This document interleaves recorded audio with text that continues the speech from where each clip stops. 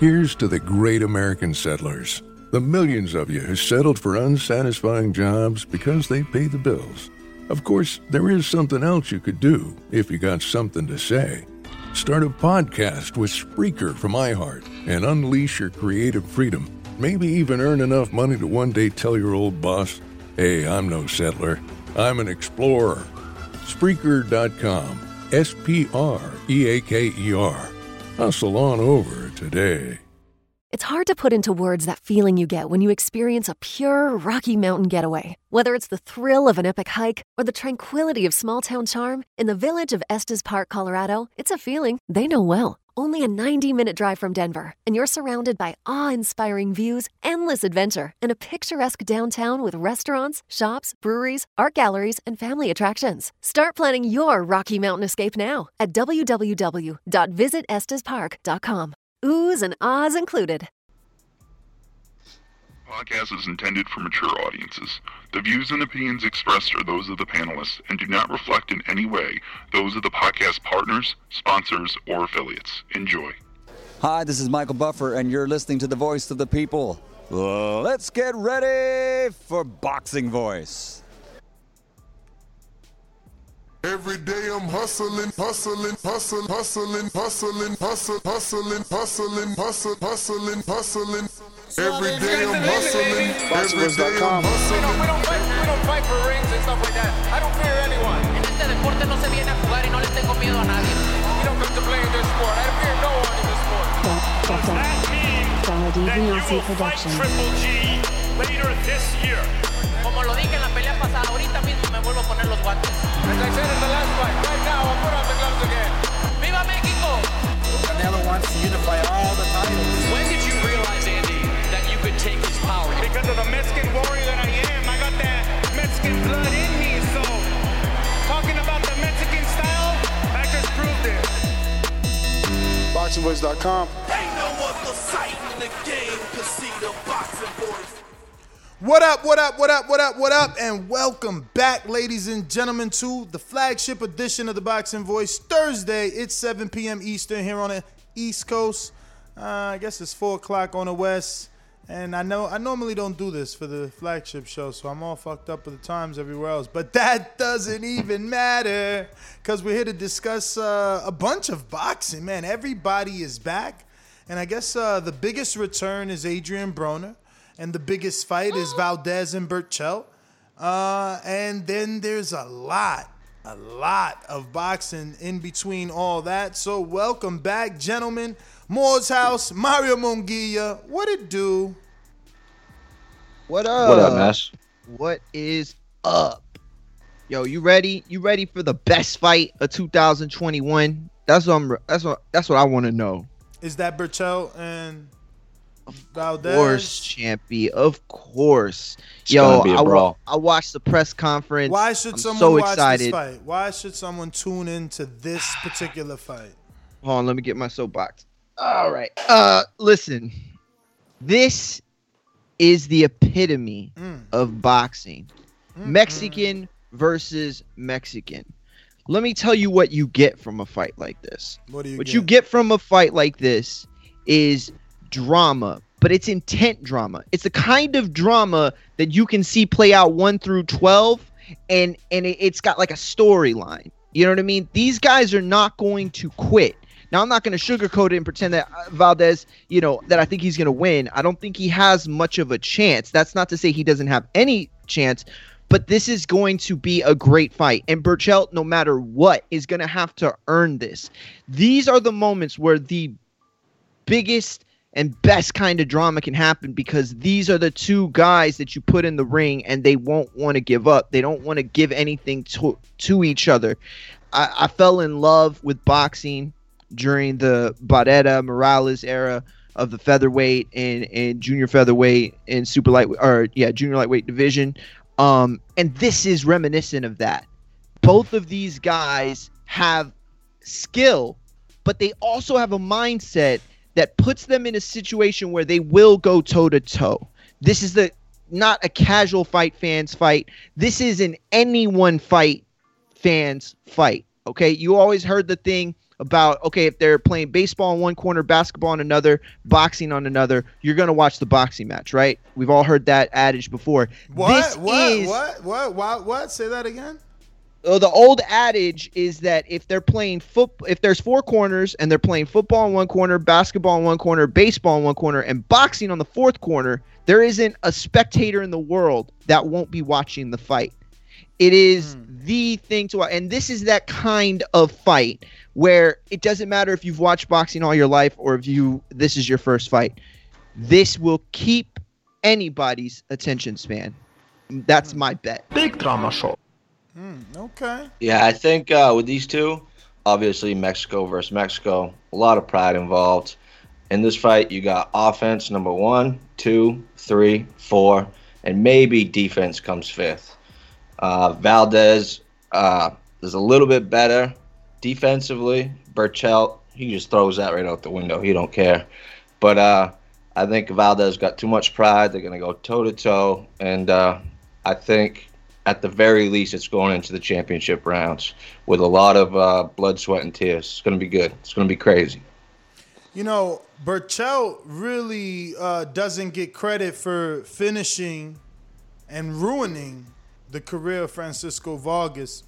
And, you know, you have to ask yourself, how much better is Valdez than Vargas? And Mario, this is your thing, right? These are your guys. I mean, I think Valdez doesn't get hit nearly as much as Francisco Vargas did. No, not at all. But he does get hit. And Alacrán, man, he changed, like I said, he really changed the life of Francisco Vargas. So I don't know. This could be a very dangerous fight. And Alacrán is accurate while Valdez is wide. Now, he is with Reynoso. How many fights he's been in with Reynoso, and do you feel that he's tightened that up? I do not. I'm just saying. Yeah, I think he's only been with him a few fights, right? 2 or 3 tops. I think this is gonna be the third, if I'm not mistaken. And you nailed it, Ness. You said it perfect. You know, Alacrán made his bones, I guess, off of the Francisco Vargas fights. You know, he really jumped into the light after those. You know, Francisco Vargas was going around as, you know, the blood and guts warrior of the mid 2010s, right? And he had gained that reputation from fighting how did you say Miro Takashi, right? And so these guys were fighting each other, and they were making incredible fights, fight of the year candidates.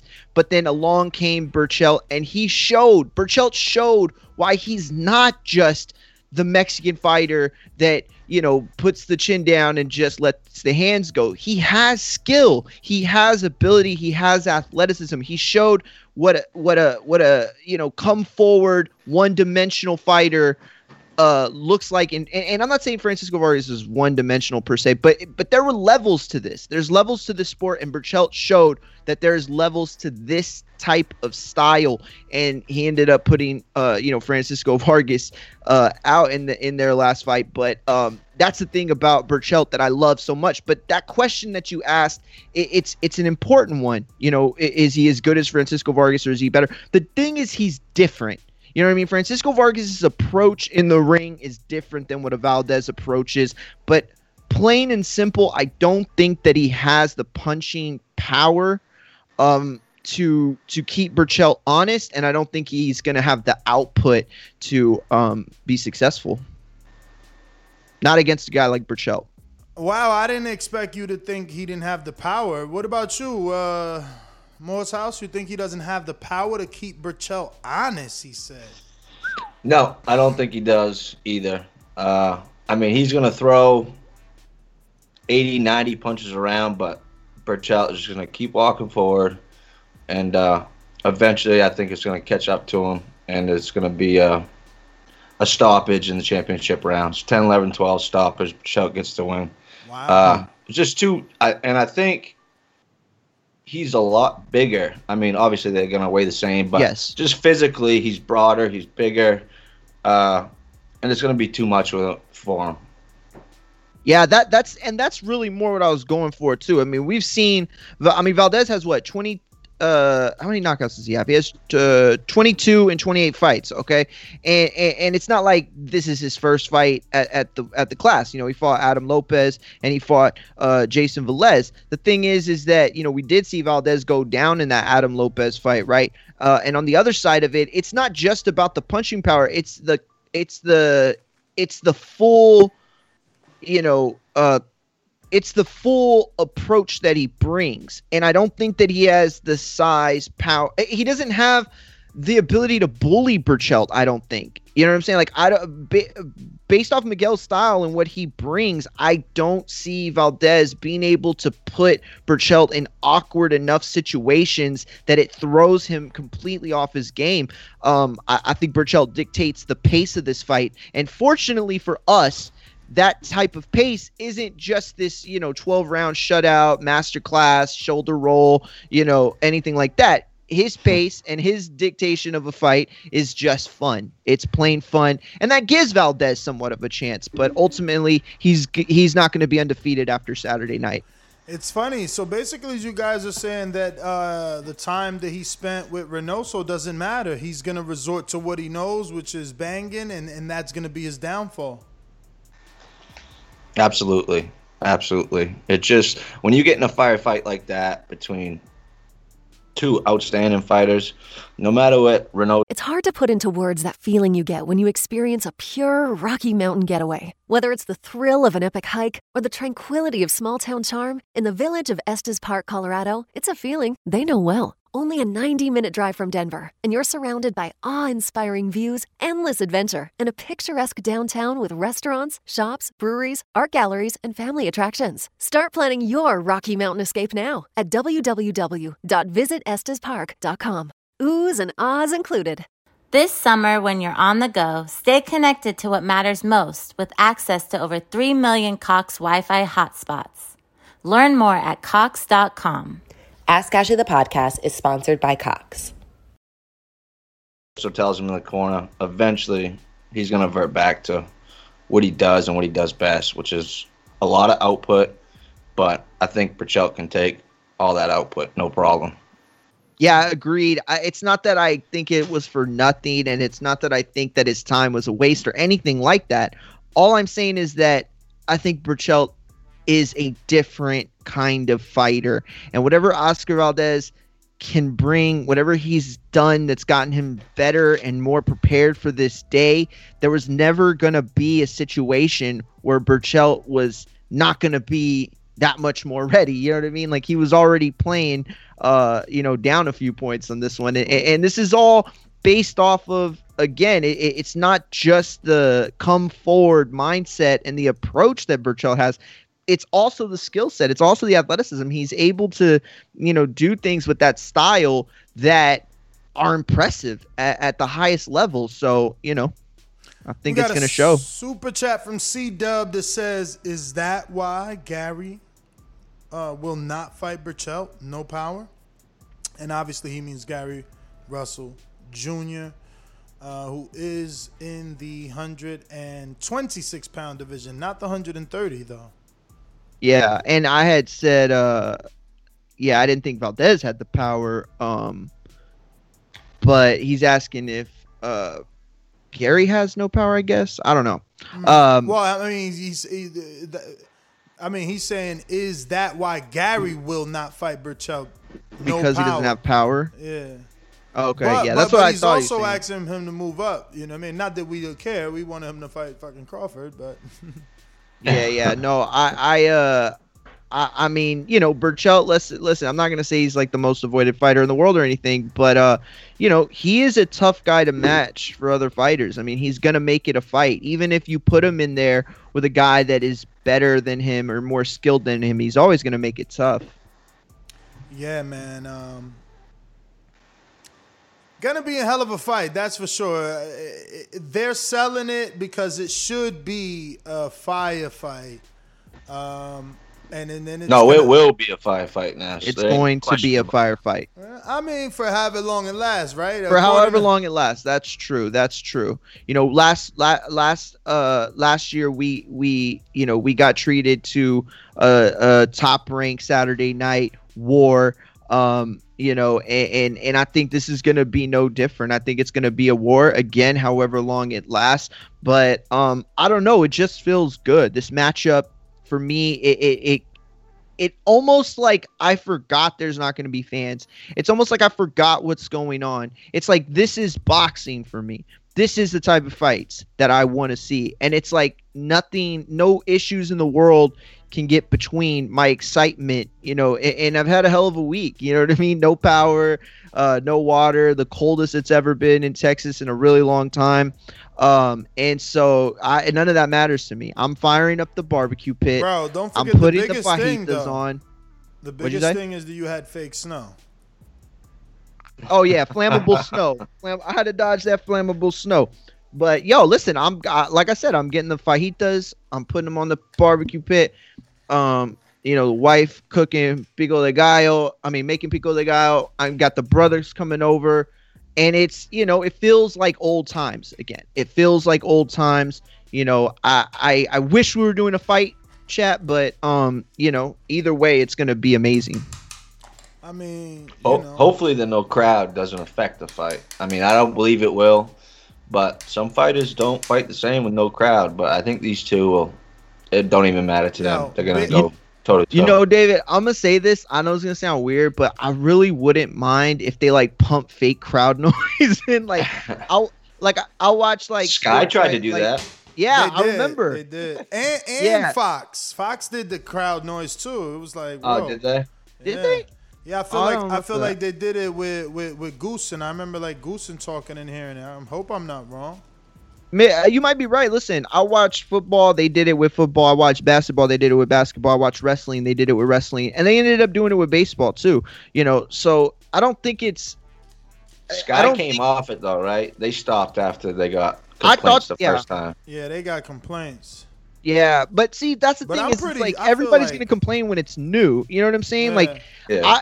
But here's the thing. I don't want it to just be, you know, hit play on some, you know, B track that just plays throughout the night. Like, I want somebody at the, you know, soundboard, you know, ready when those moments come on, and they know what the crowd sounds like when those moments come on.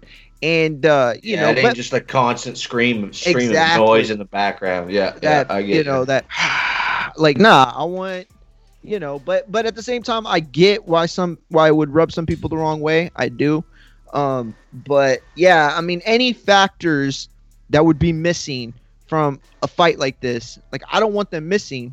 But that's how amazing this fight is for me. Is that, like, you know, I've kind of like put blinders on for them, like, you know, and they asked them, you know, what's it going to be like fighting without a crowd? If you got to see the press conference today, they had it, and you know, they said the same kind of answers, like, you know, it's not a big deal, whatever. But ultimately, it could be. You know, some guys thrive off that crowd. I mean, everybody gets, you know, that kind of B12 shot with the crowd. It infuses the excitement, right, and it adds to it. And some guys are able to dig deeper. Some guys, you know, they get that adrenaline shot. We saw Josh Warrington last week. Yeah. Oh, good point. Very good point. But yeah, but I still, like I said, I don't think it's going to affect these two. No. But obviously, we all want crowds back in all sports, especially boxing. And it would be great to have a crowd there for this fight, but I don't think it's going to matter in the outcome.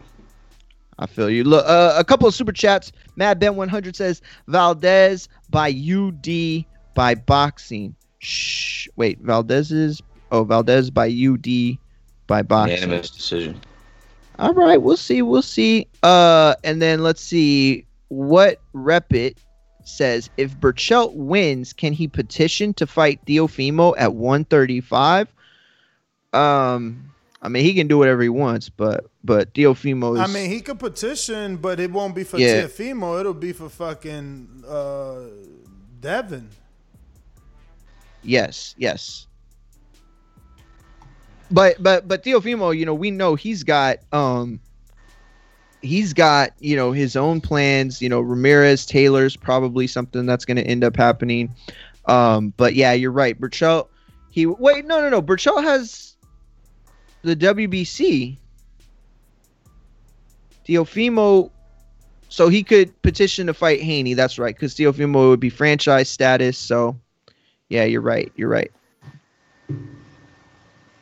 But either way, he's not. He won't be able to petition to fight no franchise champ. Crazy me? You kidding me? No, you're right. But listen, and that's the thing about Berchelt. He wins on Saturday night, and he does something that catches the excitement and the attention of people. Who knows where his name lands? We kind of did, or at least I did, just dismiss the Teofimo fight. But who knows what doors it opens? Listen, I remember not too long ago a fighter by the name of Donaire. Okay, he was fighting on HBO for the first time, right? And very few people knew who he was. He was a smaller guy. He fought in the smaller guy divisions, obviously, and those don't get as much excitement or press. And then he went out there and absolutely starched Fernando Montiel. Starched him in one of the, sickest knockouts you'll see. And everybody was talking about him. Casual fans. I mean, he was on ESPN. He was, he had that highlight everywhere. And, that's what a great performance can do. A guy like Donaire, who, before that, I think he had fought Hernan Marquez, right? And no hate, but it's like nobody knew who that was. And Donaire made his name, made his bones, shot himself into that limelight. Nah, you tripping. And it's funny that I get the one criticized for not knowing the lightweights. Herman Marquez was actually pretty known because of his name and his fighting style. Remember, he was like... Well, he ended up being known a little Tyson better. Or Mexican Tyson. It was Tyson in there. It was Hernan Tyson Marquez, not Baby. It was just Hernan Tyson Marquez. But he had other fights later on. He fought Estrada. What was the Hawaiian kid Brian Valoria? So he had other fights. But at that time, I mean, it wasn't like Donaire didn't make his bones off that guy. But that performance on HBO on that one Saturday night propelled Donaire for years to come and really blew his name up. And that can happen in a big way on Saturday night. Berchelt's already a big name, but this could be crossover status. It's hard to put into words that feeling you get when you experience a pure Rocky Mountain getaway. Whether it's the thrill of an epic hike or the tranquility of small-town charm, in the village of Estes Park, Colorado, it's a feeling they know well. Only a 90-minute drive from Denver, and you're surrounded by awe-inspiring views, endless adventure, and a picturesque downtown with restaurants, shops, breweries, art galleries, and family attractions. Start planning your Rocky Mountain escape now at www.visitestespark.com. Oohs and ahs included. Welcome to America, the land of junk sleep, where it's bedtime, but you're double booked. Here, there's always one more deadline to meet, episode to watch, or meme to share. The world may not want you to sleep, but we do. Only the sleep experts at Mattress Firm can help you find the right bed at the right price. Unjunk your sleep.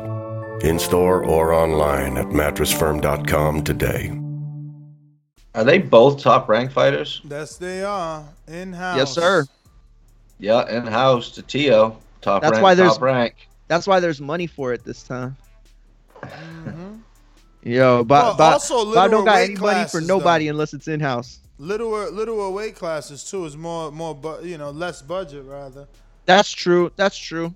No, you're not wrong. Smaller cap on these guys, man. But yeah, this is one of the big fights, man. Should we move on? I don't want to rush you. I know you love, you're shining right now. You get to shine with your little guys. Yeah, listen. It's another weekend with 3 different good cards. Decent cards. For sure. 3 different networks, man. That's the saddest part, man.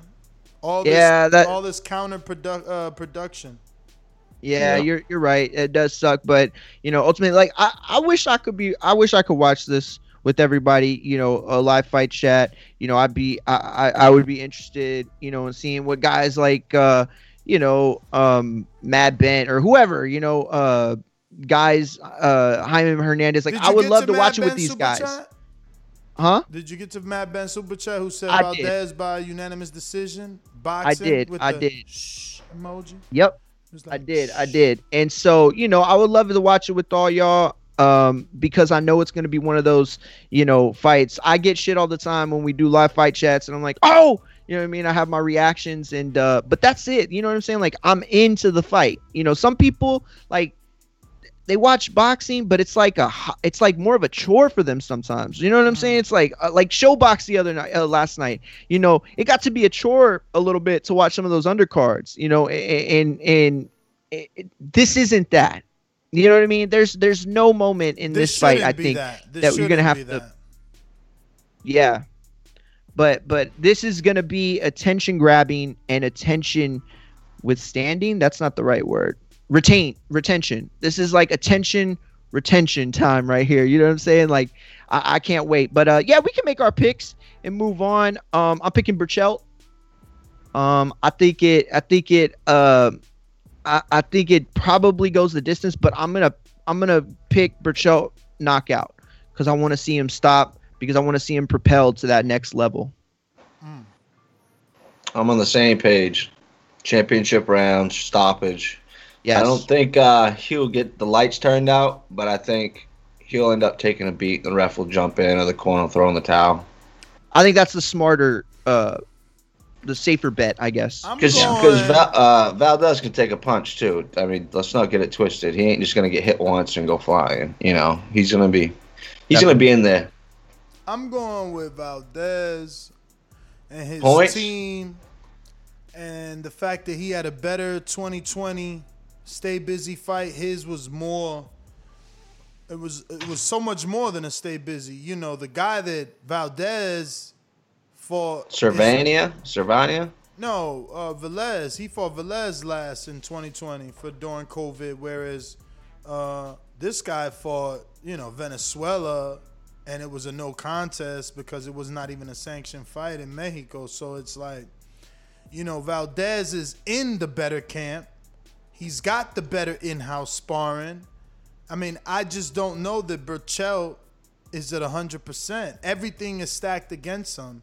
COVID, shitty COVID tune-up, and then no team really to speak of. I mean, doesn't live in the States. I mean, not that Oscar Valdez also lives in Mexico, but again, he trains in the States. So I don't know. I'm going with Valdez, man. You too. Yeah, I'm going Valdez. Ooh, all right. I like it. I like it. I mean, hey, man, I love it. I've seen crazier things happen, so. Yeah, I would call it an upset, but it wouldn't be like a shocking upset. Damn, this isn't Lara. This isn't Lara. Winning last week at all. Valdez is he has a great amateur pedigree. This is a real fighter. You know what I mean? With real skill. He's 28-0. You don't do that accidentally. Former world champion. I mean, this is a guy who is as legit as it comes. And that's why, people keep saying, oh, is Eric Morales, Marco Antonio Barrera revisited? I don't think it's that 100%, but it's in that same vein. I just don't think Valdez is as live a dog. But, we're going to definitely have a good show. These guys got the tension like Morales and Barrera? Oh, no, definitely not. But there is that rivalry, like you said. There is that rivalry, and it's more than that too. Valdez has been wanting to fight Burchelt for a long time. Every time, actually, both of them have been wanting to fight each other. Every time one of them was on the national stage, they always just seem to miss each other.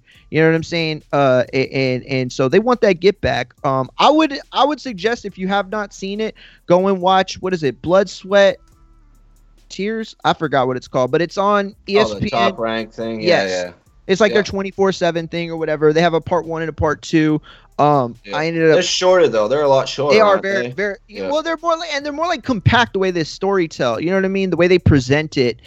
I feel like it's more like they're checking off boxes in a way, but it's still good. It's worth a watch for sure. Let me get a few things. For one, I was wrong. I thought Youth was on the side of Valdez. He's actually 30. Burchelt is 39, and we got a few super chats we're gonna get to. We last left off at what rep it. So I think who's next is JB Cinema. That says I put. Oh shit. 500 on Valdez in DraftKings. Lord. Whoa. What are those odds like, JB? JB.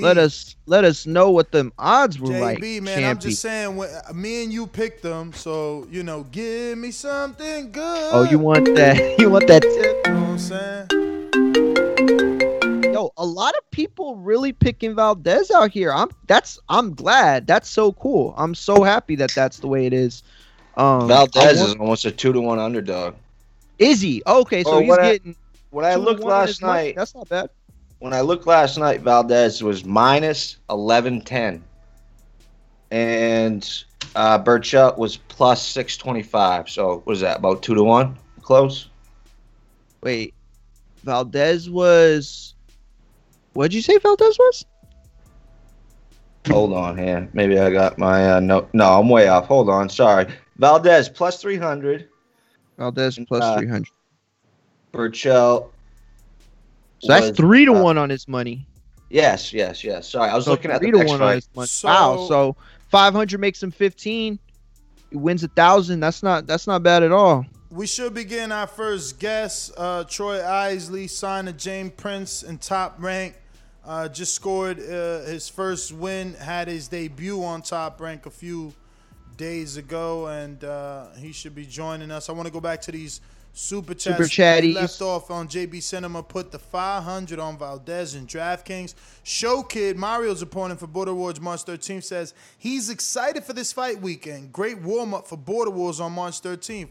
Hope Broner looks good. Great shows today, TBV. So, since we're talking betting lines, Show Kid has slightly taken the favorite position according to TBV's betting line, and Mario is back to being an underdog like his first fight with Keem. Not as big, you hear though. that? Go make that bag.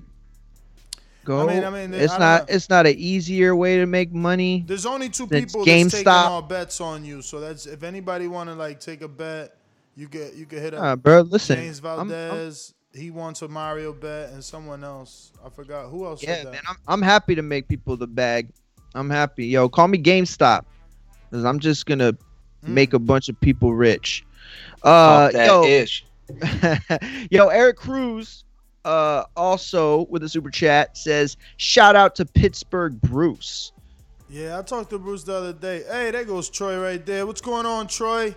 Isley. Nothing much. How you doing, brother? First and foremost, man, congratulations, obviously, on your win over on Top Rank in the bubble, man. Tell us how'd you feel about it. I mean, I felt like I could have did better, but I mean, for me to be off 2 years, doing shoulder injuries, I mean, it was pretty good. Wow. But I just gotta slow stuff down, and get used to the pace, because I was still trying to throw out of punches, fighting fast like an amateur, and I kind of came out a little bit anxious. So just work on slowing stuff down. But as far as performance-wise, I mean, I think it was pretty good. Now, did it meet your pro debut expectations? I mean, this is something you've envisioned in your mind for a while, turning pro. Was it everything that you wanted it to be? I mean, I got the W, so I mean, I can't complain about that. But I mean, I thought I wanted it to be better, what I'm saying, performance-wise. But I mean, I'm not gonna beat myself up about it. I got 1,000 more fights left. So it's hard to put into words that feeling you get when you experience a pure Rocky Mountain getaway. Whether it's the thrill of an epic hike or the tranquility of small-town charm, in the village of Estes Park, Colorado, it's a feeling they know well. Only a 90-minute drive from Denver, and you're surrounded by awe-inspiring views, endless adventure, and a picturesque downtown with restaurants, shops, breweries, art galleries, and family attractions. Start planning your Rocky Mountain escape now at www.visitestespark.com. Oohs and ahs included. It's hard to put into words that feeling you get when you experience a pure Rocky Mountain getaway. Whether it's the thrill of an epic hike or the tranquility of small-town charm, in the village of Estes Park, Colorado, it's a feeling they know well. Only a 90-minute drive from Denver, and you're surrounded by awe-inspiring views, endless adventure, and a picturesque downtown with restaurants, shops, breweries, art galleries, and family attractions. Start planning your Rocky Mountain escape now at www.visitestespark.com. Oohs and ahs included. Well, I was definitely not I definitely wasn't talking about the performance itself. Like I meant like, were you slightly disappointed there was no fans? Did you not mind there wasn't any fans? Because you know, obviously before you turned pro, there was. I was highly disappointed there wasn't no fans. I mean, but my family came out to support. So I mean, I probably would have had like 30 more of my family out there. Okay. But yeah, I mean, I like the crowd. I like hearing the oohs and ahs. And then I haven't fought. You know, I fought like before the pandemic and all that, so they were allowing fans. But I mean, as far as I would have wanted to be fans, but I wasn't really like mad that there wasn't any fans. But I mean, I still knew a lot of people was watching me because of, you know, my amateur background and stuff like that. So I mean, I knew I had a lot of support, you know, around the world. Oh, you definitely had that buzz. I think that, and by the way, Mario Munguia here. Troy, thank you so much for joining us. You know what it's like? I told my brother the other day, well, not the other day, but before the week of your fight, I said, you know, his buzz is like one of those Heisman football, you know, quarterbacks that wins the Heisman, that enters the draft. You know, the buzz behind you, it's big. You know, it's big time. So I understand what you say when you say, you know, the performance, you know, you felt like it didn't live up to your, you know, what you know you're capable of doing. That said, he was a tall guy. Like, he did a lot of good things. It wasn't just like, to me, it wasn't just some soft touch in your first outing as a pro at all. Is that how you felt? Did you think he was tougher than? No. I mean, for sure, I didn't think he was. I mean, you're not the only one that said that. Everyone else said, you know, even Top Rank said that, you know, this guy was tough. You know, he's a tough, tall guy. You know, you're not just. They told me, you know, they're not just gonna build me easy. So, you know, I understand. He was like, you're gonna, you know what I'm saying, if you want to go fight a Tank, you know what I'm saying, overseas, and, you know what I'm saying, you go be with them, but I mean, you're with us, so you're gonna fight some real people. So but I mean, he wasn't I thought if I had like 2 more rounds, maybe I could have stopped him, but I didn't get my rhythm until the last round. So, Troy, how many fights do you expect to have? I mean, have they talked to you about how many fights per year they're looking to, you know, give you? When do you expect to be back? I'll be back in April. That's the next time. And looking at 4 to 6. Perfect. Love it. Love it. I want to ask about the weigh-in mask. You chose to wear a Transformers mask, and that's your ring name now. So, yeah, tell us a little backstory on that. I mean, so when I came into the gym, I was a quiet kid. I still am pretty quiet, you know. When you first meet me, you know, I'm not, like, talking a lot. And, you know, I always then I wore glasses, and then I was real skinny. Before I wore glasses real skinny, and then everyone would be like, "Who is this kid?" You know, like, he's from Alexander, Virginia. You know, no one ever comes. There aren't any good boxers from Alexander, Virginia. So like, who is this kid? He's quiet. He doesn't really, not really arrogant, stuff like that. And then I'll fight, and I'll blow, like, I'll just excite everybody. You know, everyone, ooh, you know what I'm saying? I'll just excite the whole show. And then Kay was just like, we're going to call you the Transformer. That's how I got that name. Oh, so it was your coach, Kay Karoma? Yeah, he gave me the Transformer name, yeah. Okay. So whose idea was it to come into the weigh-in with the mask? I think that made a good splash. It was Kay. Okay. Nice. Shout out to Kay, man. Shout out to Kay. He's thinking, man. This is it's something that's memorable, you know, even though it's something so simple as your mask, which was, you know, obviously protocol for COVID, but it's more memorable. Like, yo, who's that guy with the Transformer mask? And it will. I had a couple people ask me just like that. You know what I mean? Hey, I saw wasn't there somebody that wore a Transformer? You know what I mean? So it hits the marquee for you know, I say older, but obviously older than you, you know, because I'm in my 30s, and guys in their 30s and 40s that, you know, watch that stuff growing up. You know, like Jared Anderson fought during Halloween. He had the Chucky doll. I don't know if you saw it, but he had the Chucky outfit. Like, I love that stuff. Yeah. I love when guys go out of their way to entertain us, you know, not just in between the ropes. So that was a good look. I loved it. Yes, he's from Alexandria, Virginia. Yes, sir. People asking in the chat. So I was going to go with that. Like, is there more to the Transformers? Are you now planning more for the ring walk, since I know that you are part of that Big Baby stable and he did the Chucky mask? Are you planning more or anything for us in the future?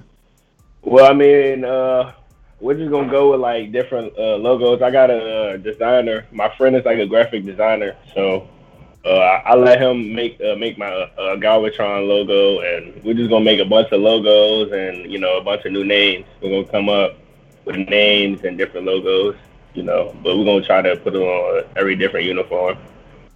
I love that. You know, you're part of a generation, right, where everybody's a grinder and hustler online. Merch is such a big thing. I feel like in the boxing world, fighters really miss out a lot of times on merch. You know what I'm saying? Like, so design it. So is that something that you think you're going to be able to do? You're going to, you know, as you come up presenting, you know, merch and stuff. That's perfect. That's perfect. I love it. It's a great idea. It really is. You know, I love wearing, you know, representing fighters, because you know, boxing's a niche sport. You know what I mean? So definitely cool. Definitely cool. So oh, I'm sorry. Oh, I thought you were going. Now we talked about, you know, your expectations, you know, as a pro coming in, but do you feel like it's harder right now, obviously with COVID and everything, to, I guess, build the momentum and really get, or does that stuff happen mostly in the gym, that growth that you need to go from, you know, the amateur turning pro to the pro turning contender to the contender turning champion? You know what I'm saying? Well, I mean, I think it's really in the gym, you know. We got to work on those things, you know, the things you're not good at, the things that I really listen to what like what I want to do is like each fight, just listen to what the commentators say, you know, what I need to work on, and, you know, just go work on that. And I feel like, but I feel like, you know, every step like that you take forward it starts in the gym. Do you watch boxing? Like as a fan, you do? That's good. I'm glad. A lot of people don't. Like, believe it or not, we've interviewed so many fighters over the years. They're like, oh man, I barely watch boxing. I'm like, cool. No, I think you told us the last time out. I hope I'm not wrong here, but didn't you say Shakur is one of your favorites to watch? Yeah, Shakur. I'm trying to get that. I like Shakur always knows what to do at the right time. He has a great boxing IQ, and, you know, he knows when to punch. He just knows when to do everything. So. Definitely, I watch Shakur, Andre Ward, Canelo, and Terrence Crawford, and I watch Floyd too as well. That's amazing. That's good news. Good news. And, all good guys. And a lot of Sugar Ray Leonard too. My fault about that. Nah, it's all good. So Troy. Oh, go ahead. Go ahead. No, you got it. Hey Troy, this is Dave. Congratulations on the win. Thanks for joining the Boxing Voice fam. Just to go somewhere else, how did you get in touch with Mr. Prince, Jay Prince, and how did that connection come about? Well, he had known about me like from Shakur, you know, he had known about me already, and then Top Rank used to invite me to fights, so he'll see me like, you know, just hanging out and stuff like that around Shakur and stuff.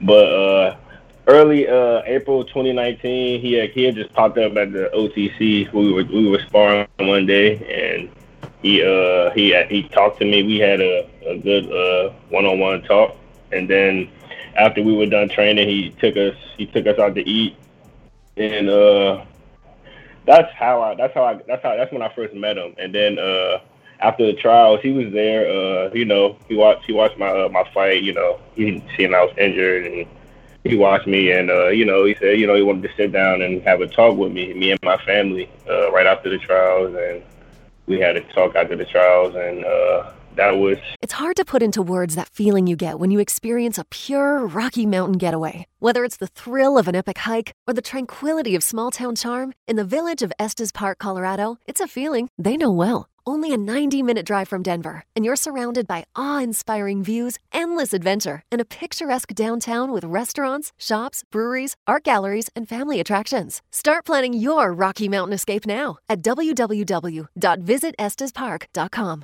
Oohs and ahs included. About the first meeting, though, I was pretty sure I was going to go with Jay. After that meeting, I was pretty sure I was going to go with him.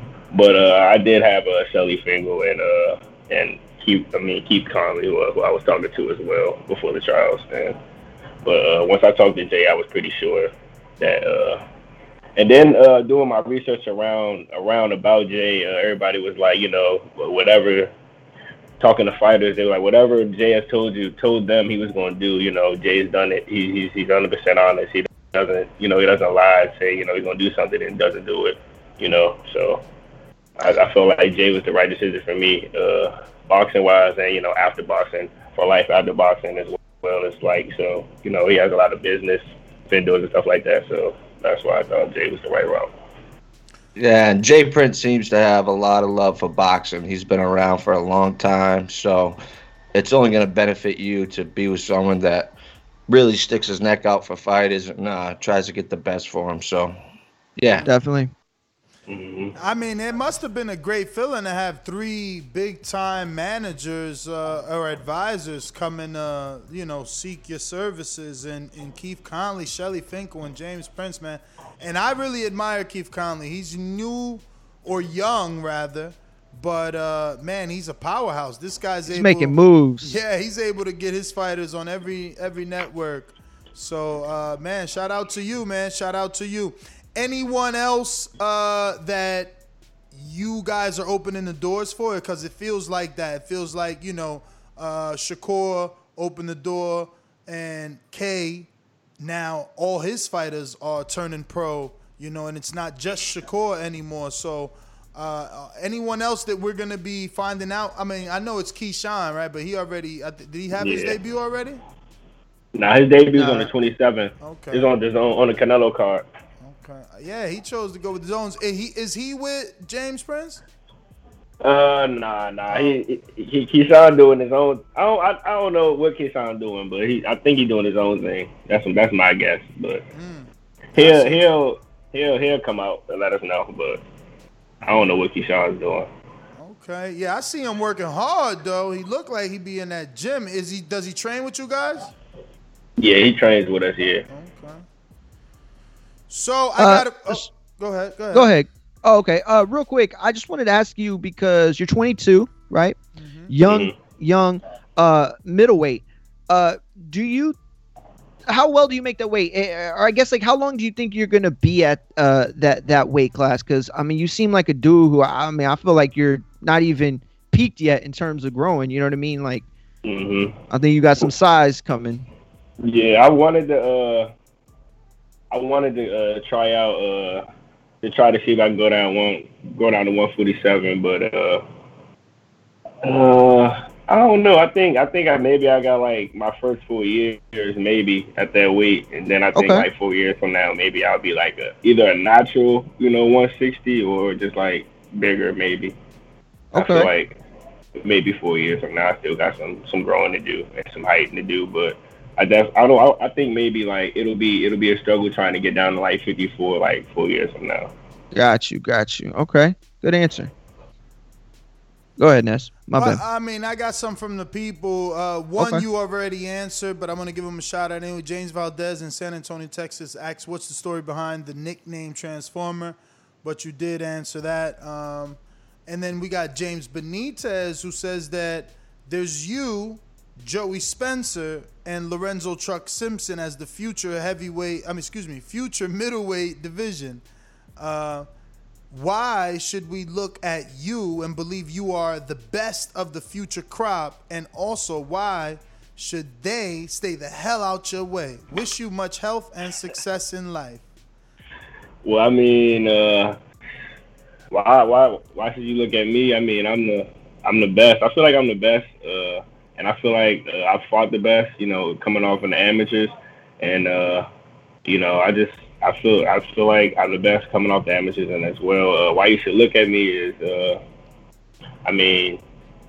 You're not gonna. I promise every fight is gonna get better, and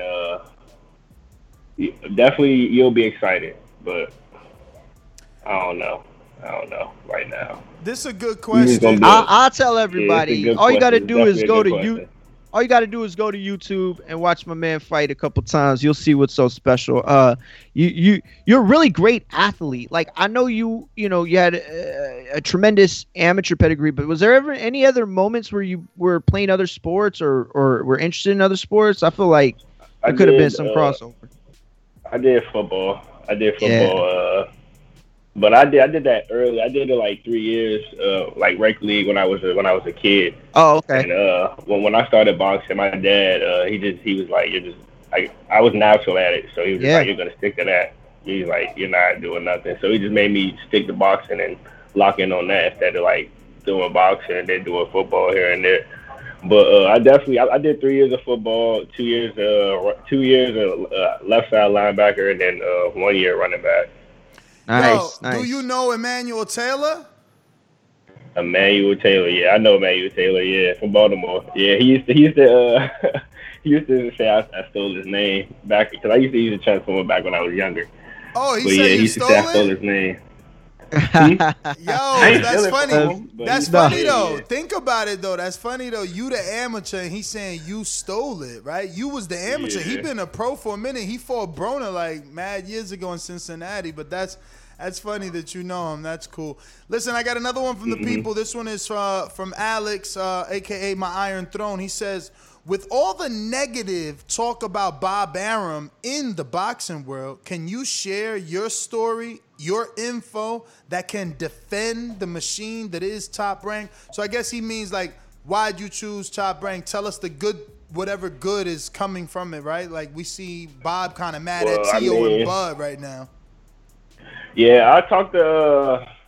I met Bob one time, but I was cool, like real cool with like Carl Moretti, and then they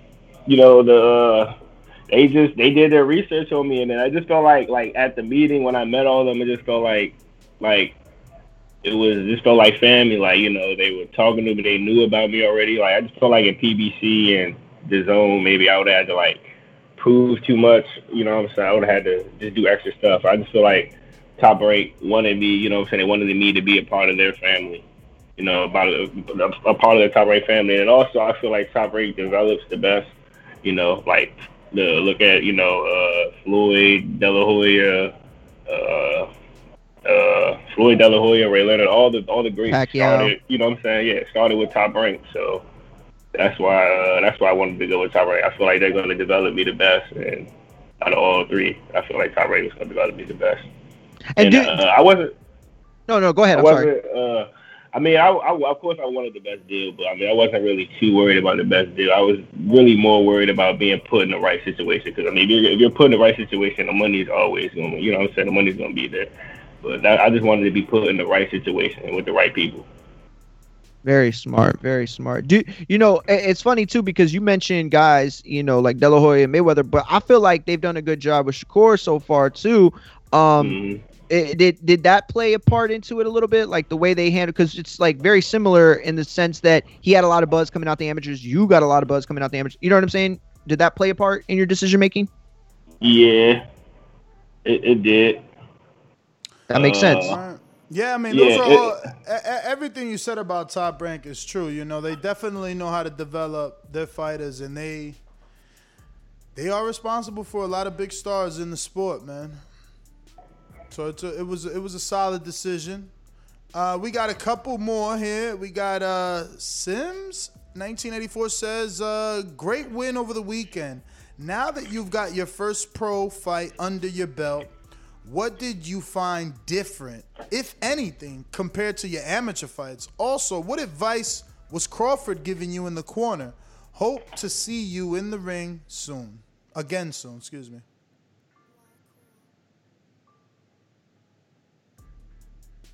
Did we you're on mute, champ. Maybe he got a call. Oh, there we go. We can hear you now, Troy. Oh, it went back on mute. Yeah, you're definitely back on mute. And my phone. Camera off. Yeah, Hold on. We can hear you now. Yeah, my phone was about to die. Okay. I mean, we can always reschedule, champ. That was basically the last question. Cool, nah. It's cool. You hear me? I hear you. Yeah, we want got to you. answer that? They was asking. Yeah. What advice did Crawford give you in the corner? Yeah, he was just telling me to work on slowing everything down. I was real anxious, and I was kind of chasing the knockout. So he was just slow everything down. You don't gotta rush. Let it come to you. Just slow everything down, and then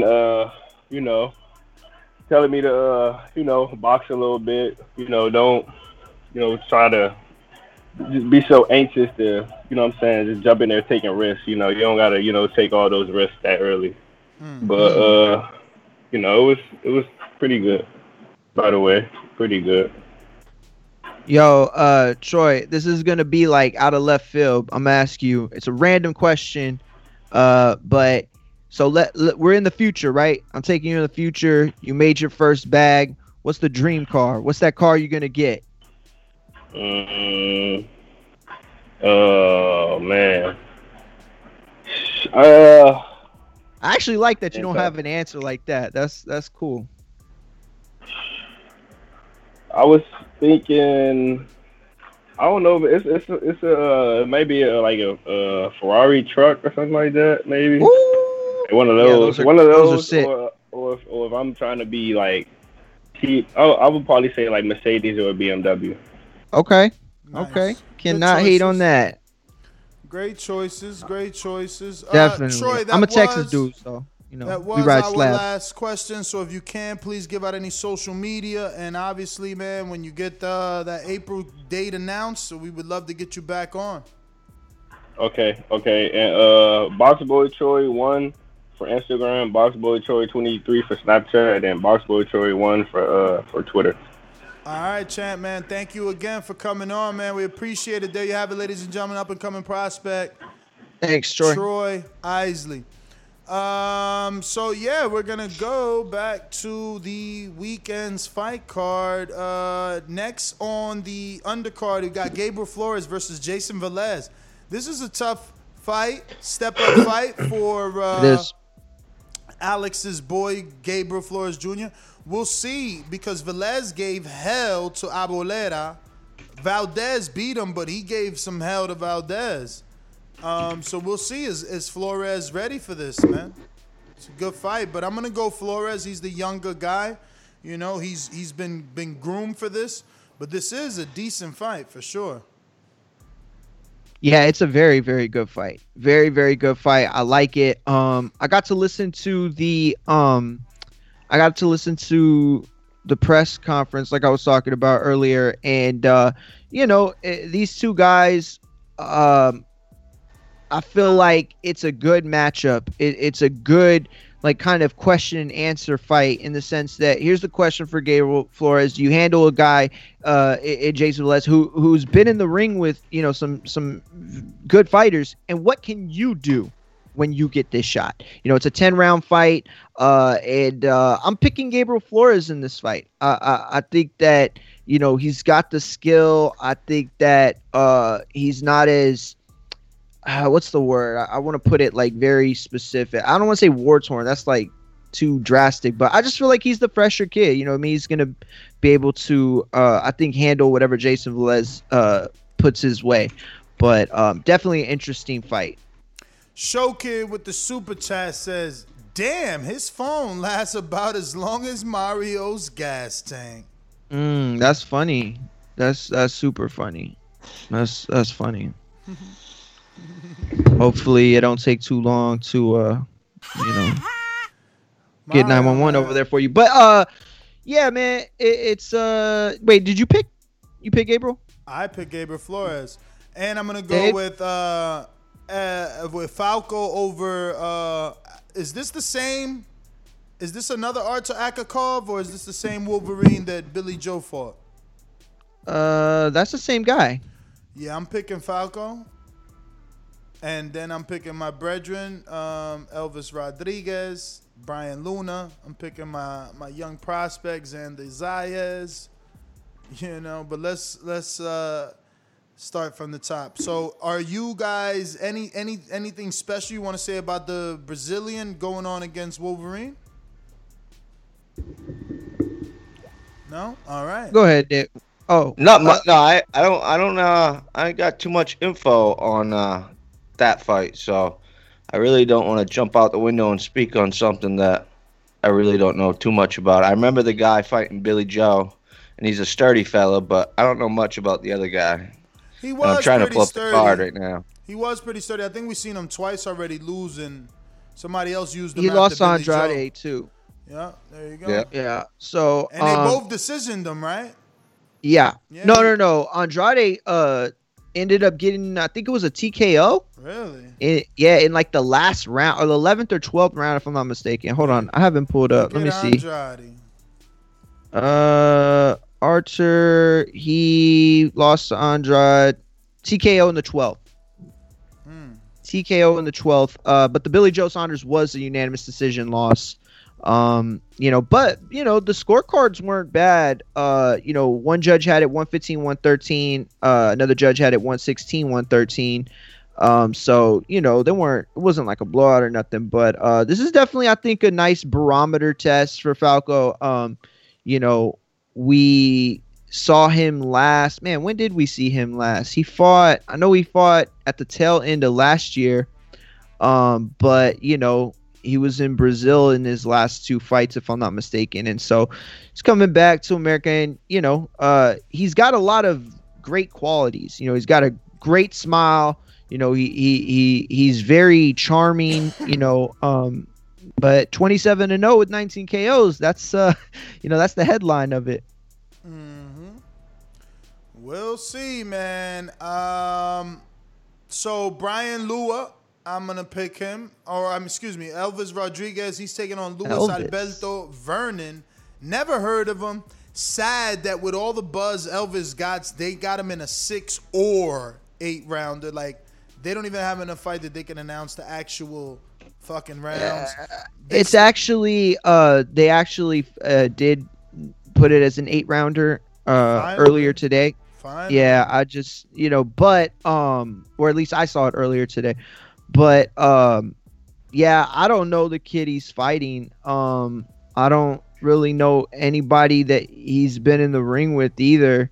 But he did lose his last fight to an undefeated fighter, Taras Shelest, a Ukrainian kid, who is, Ukrainian. But he was undefeated. Look, this is Elvis. Like, I get what you're saying, but this is Elvis's a way of continuing that momentum, looking good. Look, every time he fights on ESPN, right, he has a chance to be in the SportsCenter top 10, right, and playing the guitar, playing the air guitar, and that's what he needs. This is a brand fight, a branding fight. Elvis Rodriguez is turning himself into a brand, and so he's got to stay on brand, right? And by staying on brand, that's finishing his opponent and giving us that, solo guitar. But 10-0 with 10 KOs. This Dominican, he seems like legit. He seems like the real deal. I think that it's pretty safe to say that Elvis is going to win on Saturday and continue. But I mean, what's not to like about the kid? Is he out of Robert Garcia's gym, or am I got him mixed up with someone else? Freddie Roach. Yeah. So, I'm picking all A sides on that. On that, by the way.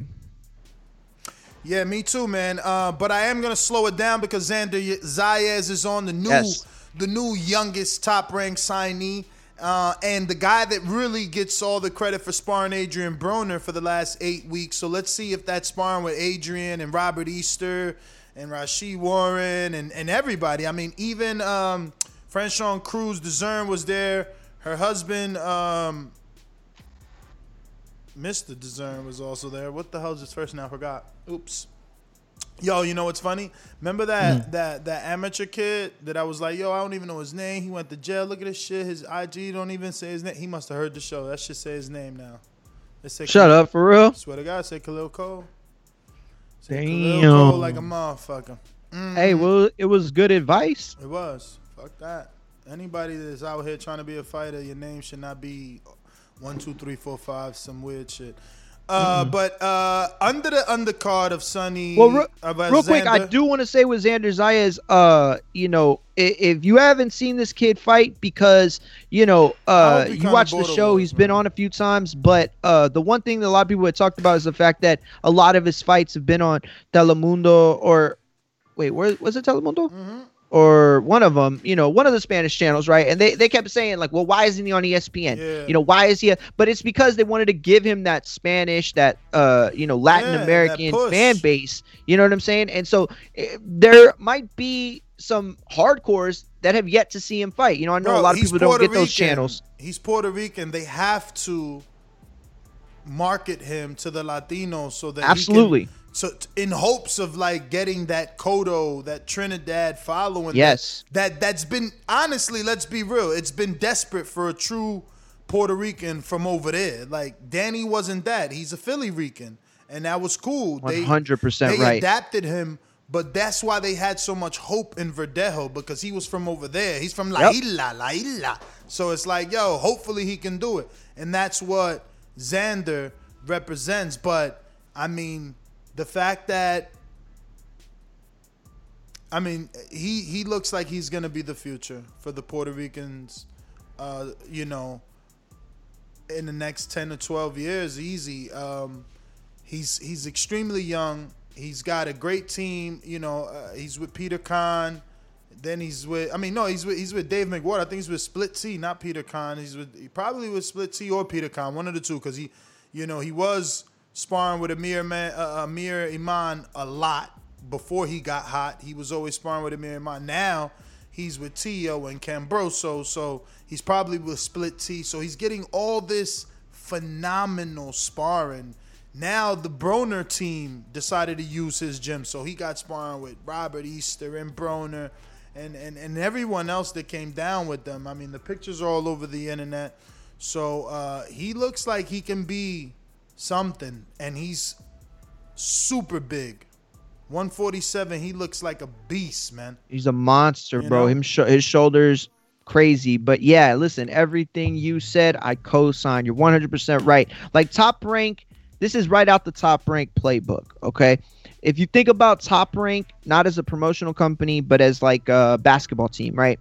Everybody has got to have like their team, and they got to have their 3-point guy. They got to have the guy that has the rebounds, right? They got to have the guy with the assists. This is Top Rank in the sense that they have to have their Mexican fighter that brawls. They have to have their Puerto Rican that they're pushing on Puerto Rico Day. The Puerto Rican parade. You know what I mean? During the Puerto Rican parade, that's what they did with Miguel Cotto, just like you said. And unfortunately, we saw that their last project hasn't really panned out, and this is a chance with Xander. But the things I see in Xander are so much different than the things I saw in what's his name? It's all right. Let me ask you this question, and it'll come back to you. When is Pitufo fighting? Because they got him as a main event and Edgar Berlanga as the co-main. Yeah, that's news to me. I didn't see that. I didn't see a bout sheet or anything like that. Yeah, I follow one of their trainers, and he posted like, "Yo, co-main, main," and both of them was training. Okay. Yeah, I didn't know that at all. Yeah.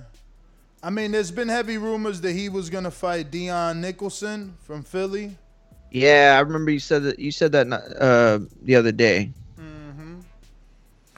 But Berlanga, that's another Puerto Rican that they got and that they're investing in Top Rank. You know what I mean? But, definitely, 100%. Yeah, it's out the playbook, and let's face it, it's a smart playbook. If the guy pads out, You know, he gets the support of a very supportive Puerto Rican backing, both in the States and in the country. So, yeah, it should be good. I'm excited to see Xander. Excited to see him, for however long his fight lasts, because just like Elvis, Xander's been putting them out.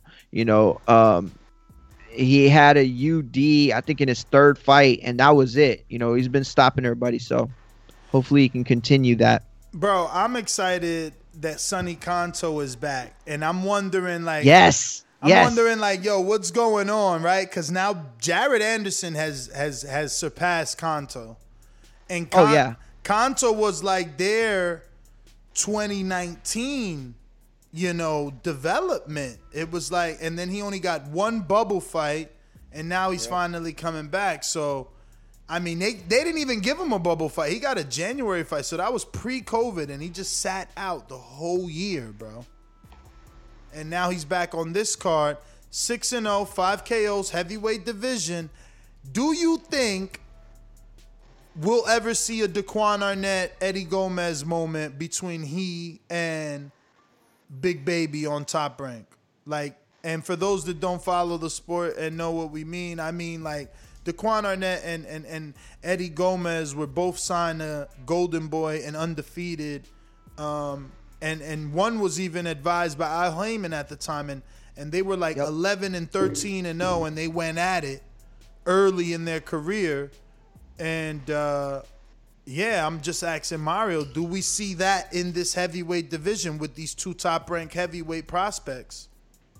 I think we're gonna have to at some point. I wouldn't compare it to Gomez and Daquan, because at that time, even though I loved that fight and I was glad they made it and it was so cool, I didn't think it was like absolutely necessary. These guys were still building their careers. So that's the difference right there. I think at the point that we see Anderson and Sonny fight, it's going to be, kind of like a make or break thing. They might even have some sort of eliminator on the line. It's going to mean something. And not that fight didn't mean anything, but it really didn't have anything on the line, when Gomez and Daquan fought. It was kind of like, the winner went off and the loser, just stayed behind.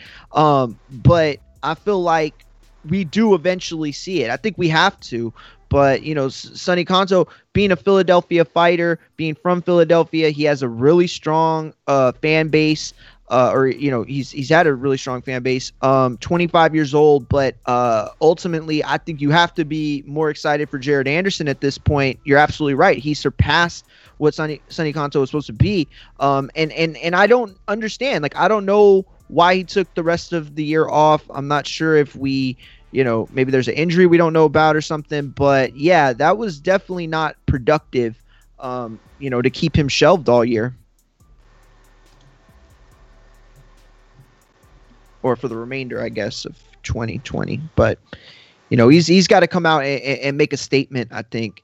I would like to see a knockout. I really would. By the way, this dude he's fighting, Waldo Costa, you might remember him from the bubble. He fought Ibe in June of last year in the bubble. So, actually, you know what? He's the guy who rematched Ibe. If you don't remember, wait, was that it?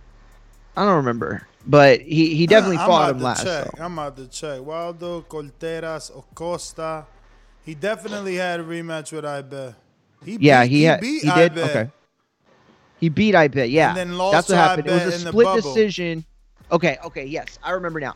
Yeah, and then he lost in the bubble. Poor guy almost rematched everybody. He rematched Dante Stone too. He beat Dante Stone the first time. Sheesh. Man, why they don't let him keep his win? Why they don't give him a motherfucking picture on BoxRec though? Yo, shit, Dante Stone is scheduled to fight Ibeth in Arizona. No. Yes. Yo, why they got it? Shit. Why they got him scheduled for a fight with Ibeth and his name ain't Ibeth either. They've been pronounced it a million times on telecast as eBay. I don't know why. eBay. But Kingsley is scheduled to fight your man Dante Stone December 31st, 2021. Is this some You're fucking... lying. Yeah. No, are you serious? I'm dead. What? Yo, There's no way. Bruh, if I screen share this shit, he got 3 fights scheduled on BoxRec, and IBEF is the only, eBay is the only opponent showing. Everybody else TBA. Wait, 3 fights scheduled? 3, April and 2 in December, back to back. I don't even know how that's possible. What? Yes. Is it like a tournament or something? I'm screen all in Arizona? All in AZ, bruh. Yo, that's weird. That is really weird. Look at that yellow stripe. My man, yo, he must be a good fight. He keep getting these wins on people, man. Yeah, nah, I know. It's interesting. We'll see what Sonny does. But I think he's got to get a stoppage. You know, I think he's got to make a statement. Bro, this dude never been stopped, and he fought eBay. Wait, I'm looking at the wrong person anyway. You said he fighting Waldo or some shit, right? This guy. Oh, he's been stopped twice. Oh, okay. eBay stopped him, and whoever the hell. Oh, Adam that's right. Stewart eBay stopped him. Yeah, I'm so stupid. He stopped him in the bubble. Who the hell? I remember that fight very well. I don't. Waldo don't even got a box rec. Poor guy, man. 6'4". 6'4". Wow. Okay. Yeah, that's what they say. 6'4". How tall is Sonny? Sonny's 6'4" too, right? Nice. Like 6'2", I bet. Oh, they got him down at 6'4". Wow, okay. Yeah. Oh yeah, they do. Yeah, he's another David McWater guy too. Yeah, Sonny Canto, hell yeah. Yeah. So, yeah, a lot of these types of fights. I wonder what's gonna happen though if they don't make good with Tio. Does McWater stop feeding his guys to Top Rank? That's definitely something that is worth inquiry, because that's a really good point. I mean, that whole situation seems really, really bad. Just the optics of it. You know what I'm saying? Like, how do you win the fighter of the year and then your promoter kind of just shits the bed on your next fight and doesn't get you paid? And I understand what's going on. I'm not saying it's all Top Rank's fault. I mean, obviously, you know, without crowds, it's hard to do things. But yeah, man, I could imagine David, you know, being salty, for rightfully so. Yeah, man. It would be interesting to see, does he actually, you know, does it get to that? Does it get to that? Because Tio, yeah. I don't know. Nah, you definitely right. You definitely right. So moving forward to the Adrian Broner card, the return of Adrian Broner. He's supposed to be fighting Giovanni Santiago. It was scheduled to be a junior welterweight fight. Last minute, this is a welterweight fight. So the whole they moved it the to whole 147. Marketing job was to get you invested, and now at the last reinvested. Yeah, at the last hour, they pulled the fucking curtain back, and they're saying he didn't make weight. He wasn't in shape. Ah, man, it's crazy. So, and I'll break this down for those of you who don't know. Adrian Broner's comeback tour has been predicated upon the idea that he has outgrown, or not outgrown, but he's matured. He's decided to settle down and really focus on his craft of boxing. You know, he opened up about mental health. You know, he talked about the fact that he lost 35 pounds in preparation for this. And I got to see that press conference too. You know, AB, you know, he talked about the fact that he contemplated retirement. And it was based on the fact that, you know, I love the answer he gave. He said, you know, how long have you been doing the same job? You know, I think he asked the writer that asked him that, right? He said something like that, not in a contentious way, but just like, you know, like trying to make a point. Like, I've been doing this since I was 6 years old. I needed a break. That's where the retirement talk came from. That's where Broner was. So then coming back, trying to make 140, that was where everybody was rallying behind him, because it was like, wow, not only is he coming back, but he's leaving the division that we all thought he wasn't as good at and moving back down to 140, and had even, you know, hinted at maybe even returning to 135 at some point. But with it now, him getting those extra 7 pounds, does it dilute the idea that, you know, this is a new guy, this is a changed guy, this is a guy who's rededicated himself to a craft? I'm going to tell you, I don't think that it's lost. I get that people are upset about it. I get that people don't trust it anymore, or they feel bamboozled or whatever, or they don't think that it's real, you know, his rededication. I understand that, but I don't think that's what this is. You know, I think that maybe he overestimated the difficulties in making 140. You know, you got to remember, like, this guy's been at this weight class, but he lost 35 pounds. That's legit. You know, he looks healthier. You know, he looks healthier. He looks and sounds healthier. He just seems like he's in a better place. So I'm not lost on this. I still feel like we're getting a repackaged Broner that's coming in and wants to be the best version of himself. So did they switch it to 147? Is that what you're saying? Yes, right he's now? getting the 7 pounds. Yes. Wow. Yeah. Wow. I know. I hear you. I saw him today, and he looked subdued in his all red jumpsuit. He was just slouched over. I mean, I don't know if it was because the guy that he's fighting wasn't excited, or if there wasn't many people in the audience. But he just wasn't looked anybody. subdued. Yeah, it was all video conference, right? Yep. And, I thought he just looked subdued. He was just, I don't know, blank stare on his face. But for boxing, I hope Broner comes back and puts on a show. I just wish he could have made the 140 and actually made a statement to that division saying that he's back. I agree. Because Yeah, 147, I don't think he's going to be able to compete at that top tier. But 140, AB's got skill, and he can actually do some damage there if he gets his head right. Here's the thing. I don't think that this is an indication that we should that he's fully giving up on the idea of 140. I think, again, like, look, I agree. He looks subdued. He didn't seem to be in the greatest of moods. I attribute that to having to make the weight. You know, he's probably miserable at this point, losing 35, now having to make, you know, a specific weight, losing 35 pounds. I mean, having to make the weight. I feel like he's probably just in a really shitty mood right now. Like, you know, like anyone else would be that has to make weight and has lost a lot of weight and has having to been dieting for months. And, you know, he's almost at the goal line, but I like the answers he was giving. To me, the context was better than I said that wrong, but you get what I'm saying. Like, I felt like his words were more important to me. The body language, I agree with you 100%, but I just feel like there's more to this, and I don't think we should give up on the idea that he fights at 140. Wow, JB Cinema said boxing just hasn't been entertaining without AB. Okay.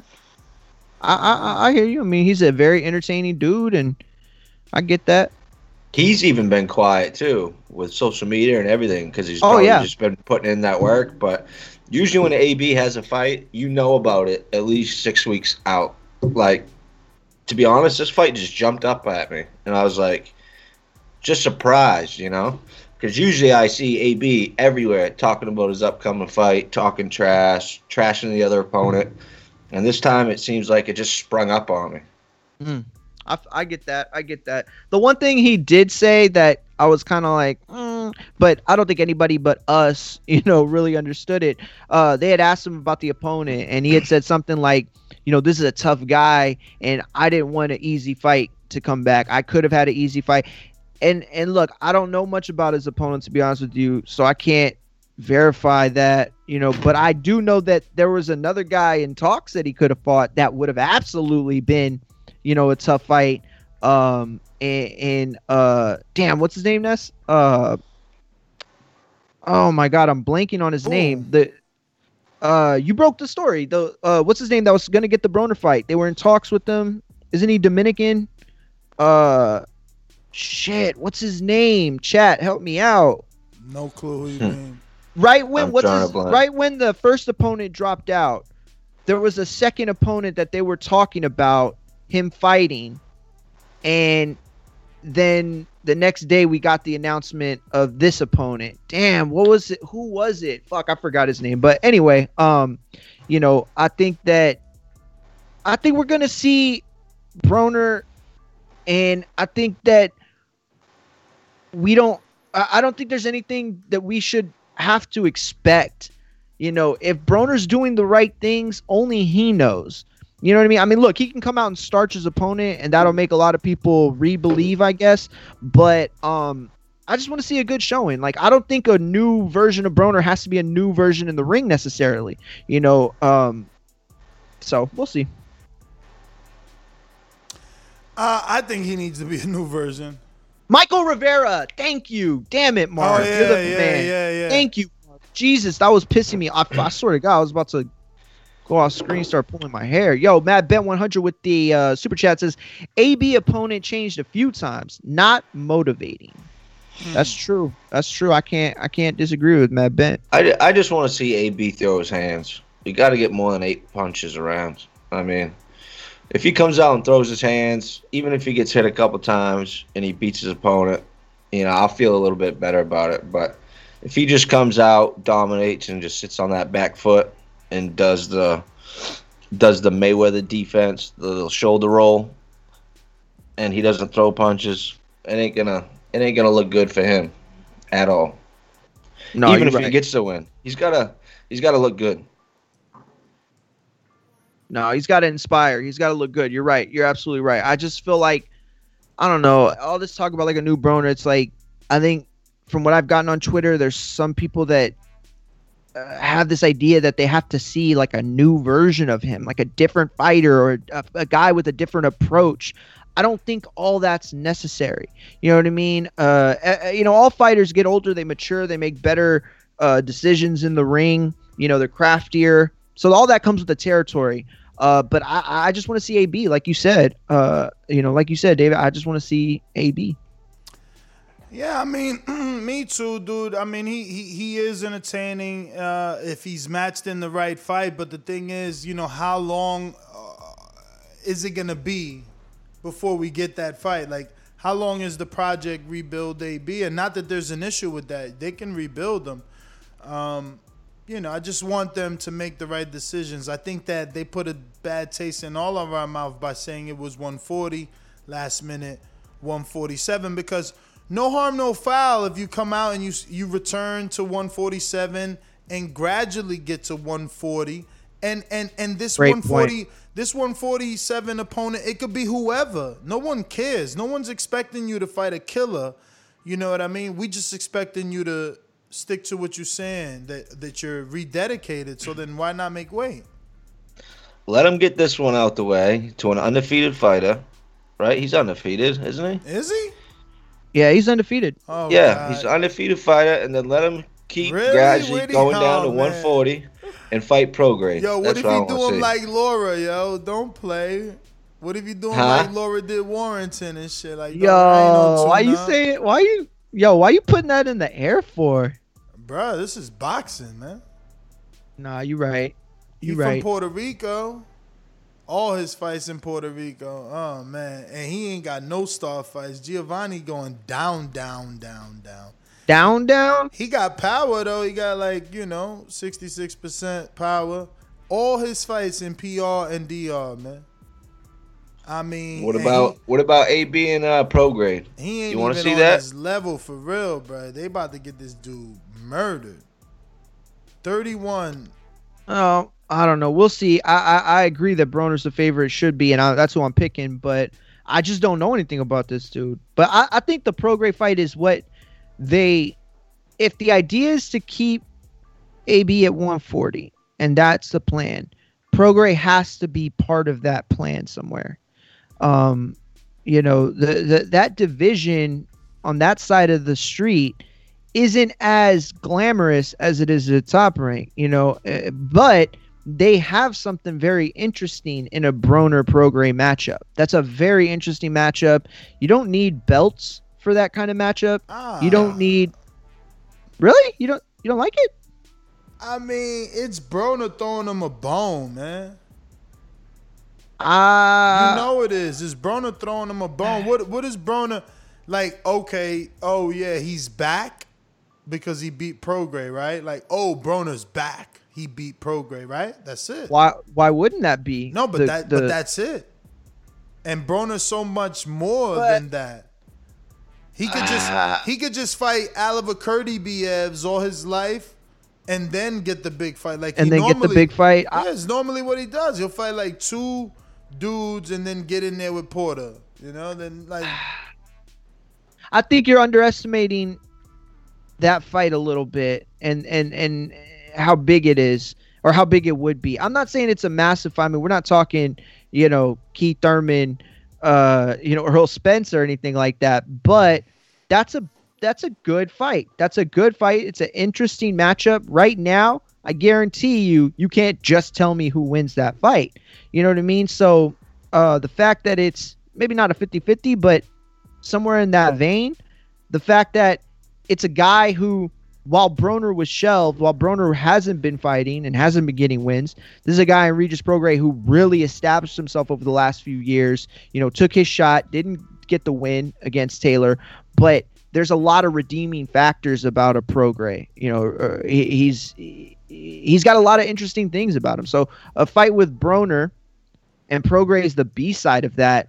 Sign me up. I don't know, champ.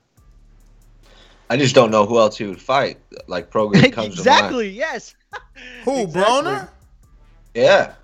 Bruh, Broner has a plethora of fighters he can fight. He's Broner. The one that doesn't have a fight is Regis. But isn't that the same? If they're both fighting at 140, I mean, where's the... I don't know. Brother, Broner can get a fight with Jose Ramirez because of who he is for 2 belts. Like, he don't got to do much. That's what I'm saying. Like, fighting Regis for what? To do what? What is it for? I don't know. I think that it doesn't. To that madness. Like, why are we fighting Regis? Like, is it for a belt at least? Is it for an interim? Is it like, what is it for? You say, belts don't matter. So you telling me Broner, who's been in, like, man, bro, he's fought mad big fights, man. I'm just not even gassing no more. It's like, how do you go into this buzzsaw of a fight with Regis for free, basically? It's for nothing. What is it for? Listen, he ain't going to get a Ramirez fight with the reputation that he has right now. He's got to have a fight to prove himself. This dude will get a Ramirez fight if he goes through this tune-up and another tune-up.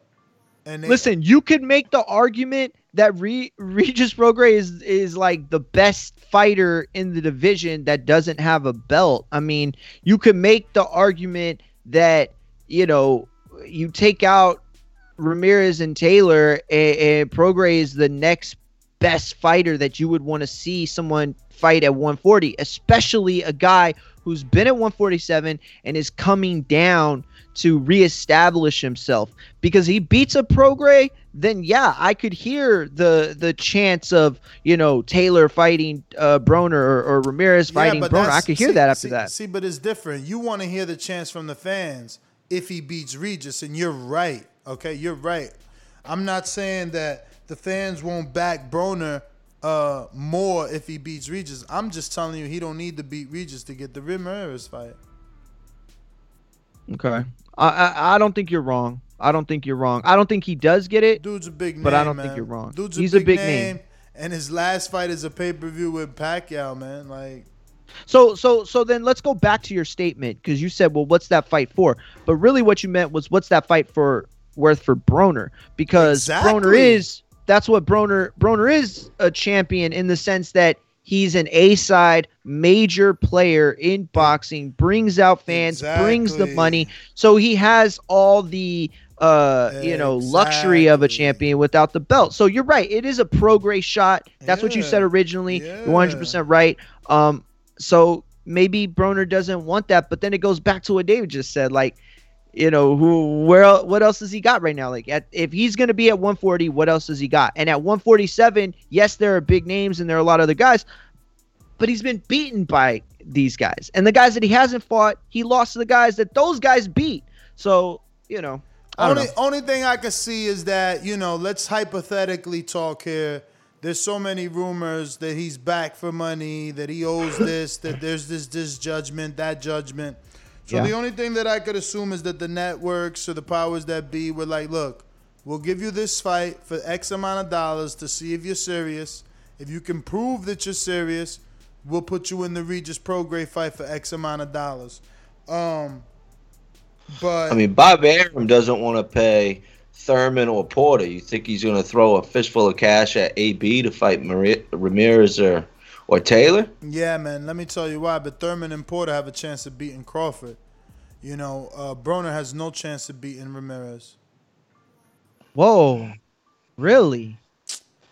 Bro, you're gonna watch this dude's career for 12 years now, 5 years, I didn't say 10 you're years? wrong. No, champ. My man champ. don't let his hands go, man. Come on, man. Chill, champ. Chill. I'm not saying you're wrong. I'm just surprised you said it the way you said it. Man, listen, man. You don't give Broner no chance in that fight. I mean, I'll pick Ramirez too. I'll be honest with you, but bruh, I mean, it's not like a landslide. Ramirez pressure is too much for Broner, man. We all know that shit, man. Okay. Mikey don't even come with the pressure that fucking Ramirez comes with, man. With that logic, I agree with you 100% that Bob would take that gamble because he feels like, hold on. Big Timon said Broner knocks Ramirez out. Let's just go to Adrian Broner and show this dude that he's really falling off the wagon, you know? So go back to AA, stop drinking, all right? Because let me show you this. The last time he got a knockout was versus... First of all, wait till I show you his box rec, bro. Like, his last 4 or 5 fights, you know, it's just not even like... So what? Who said that? Big time and some weirdo. Oh, yeah, Broner knocks Ramirez out. Listen, I think that you're right. I just don't think it's like... I mean, it's like not like a 90-10, 80-20 fight. I think it's probably closer to like 70-30. Broner hasn't been able to beat Robert Garcia fighters either. Heard he got some pop. Yeah. Let me see. Where the hell Broner at, man? Look, BoxRec don't even want to cooperate, man. They don't even want to look up the record. Oh, no. Oh, no. Oh, no. BoxRec has him inactive. Damn. What, for real? Yep. They did 2 minutes ago. That's funny.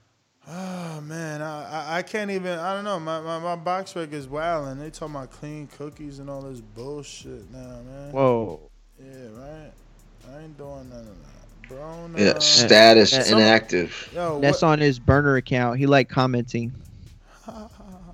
Yo, but the card is good. I like the card. The card. Who else is on? Oh yeah, they got Valine on the undercard, man. Yeah, Otto Valine versus Dominic Breazeale. That's a good fight. I like that fight. Good fight. It's so interesting to me. I'm interested who y'all picking in that fight. Oh, I'm going with Valine, man. I mean, Dominic is a dog, though. He showed us that in the Mir Mansour fight. He showed us that in the Negron fight. But Negron was outboxing him, and I think that my good friend Valine is more focused than Negron was. You know, Negron took that opportunity, and instead of capitalizing, he was a little bit, Otto Waline's minus 265. Yeah. Brazil plus 250. So I'm right. That's not nearly as bad as I thought it would be. Just know that I'm right. If I just wanted to throw some money to the window and see if it stuck, I'd put $50 or $100 on Brazil just to see. Brazil got that come from behind power. He got that mentality that come from behind power. He has that mentality. That's what he does. He come, he's come from behind and losing and knocks people out. But for whatever reason, Broner's box rec was acting up. Let me see if I could do it now, because I want to screen share this, because he said he knocked. Go ahead, champ. My man ain't knocked nobody else since 2016. That was actually Theopan, and that was a TKO. Before that, Ali Bakurbadiev, and that was a TKO. That was a good fight, though, on Showtime. Ali Bakurbadiev, he hit my man with mad left hook uppercuts. And before that knockout, man, Broner ain't get one since Gavin Reese in 2013. So in the last 8 years, Broner's gotten 1, 2, 3 TKOs, no KOs, and they're only over Ashley Theopan, Khabib Alibakurdiev, and Gavin, I'm a little bit of a midget Reese. So, His last real KO was 2011 against Vicente Rodriguez. Whoa. So, let's just be careful when we saying Broner about to knock out Ramirez, man. You tripping. Bob would pay for that fight because he knows that his fight is going to get the win and get that gain in popularity, man. Take that shine that you get from being in the ring with Broner or Pacquiao. And Broner going to be talking at Mexicans, anybody can, and he's going to be like, boop, boop, bop, bop, bop. Do you think Ramirez is a foregone conclusion, though, to beat Taylor? Nah, I ain't saying that. I ain't saying that. Taylor trains. He got gears. He ain't Broner. Broner's Broner. I'm picking Ramirez to beat Broner. We got Matt. But I think go ahead. No, go ahead. No, I was saying I think the promotion though between a Mexican fighter like Ramirez and Adrian Broner is like the money type of marketing that they would want. Yo, somebody please remember this. Matt Bent, and I'm not saying remember because I don't believe you, Matt Bent. I just want to celebrate you if this is true. I also second that, I just said a few minutes ago, like, he does have come from behind power. He's shown that. He's upset minded. He's upset 2 comebacks. Like, he was losing to Mir Mansour, came back. Losing to Ngadon, came back. His super chat says, Dominic stops Wallin in 8. I don't think so. But then again, Tyson Fury beat my guy, right? And Wallin did well with the guy that beat my guy. So maybe I'm overvaluing and assessing Otto Wallin. Good point. But I also seen him beat Travis Kaufman better than fucking my man's in them Luis Ortiz, so to speak. So. Well, that's why. That's not the only reason, but I'm picking Otto in the fight, and that's for me a part of it. The last time we saw Dominic Breazeale out, it was in 2019, May 2019, and he suffered a first-round KO loss to Deontay Wilder. Before that, he fought in December of 2018. So since 2018, okay, Dominic hasn't had more than 1 round boxed since 2018.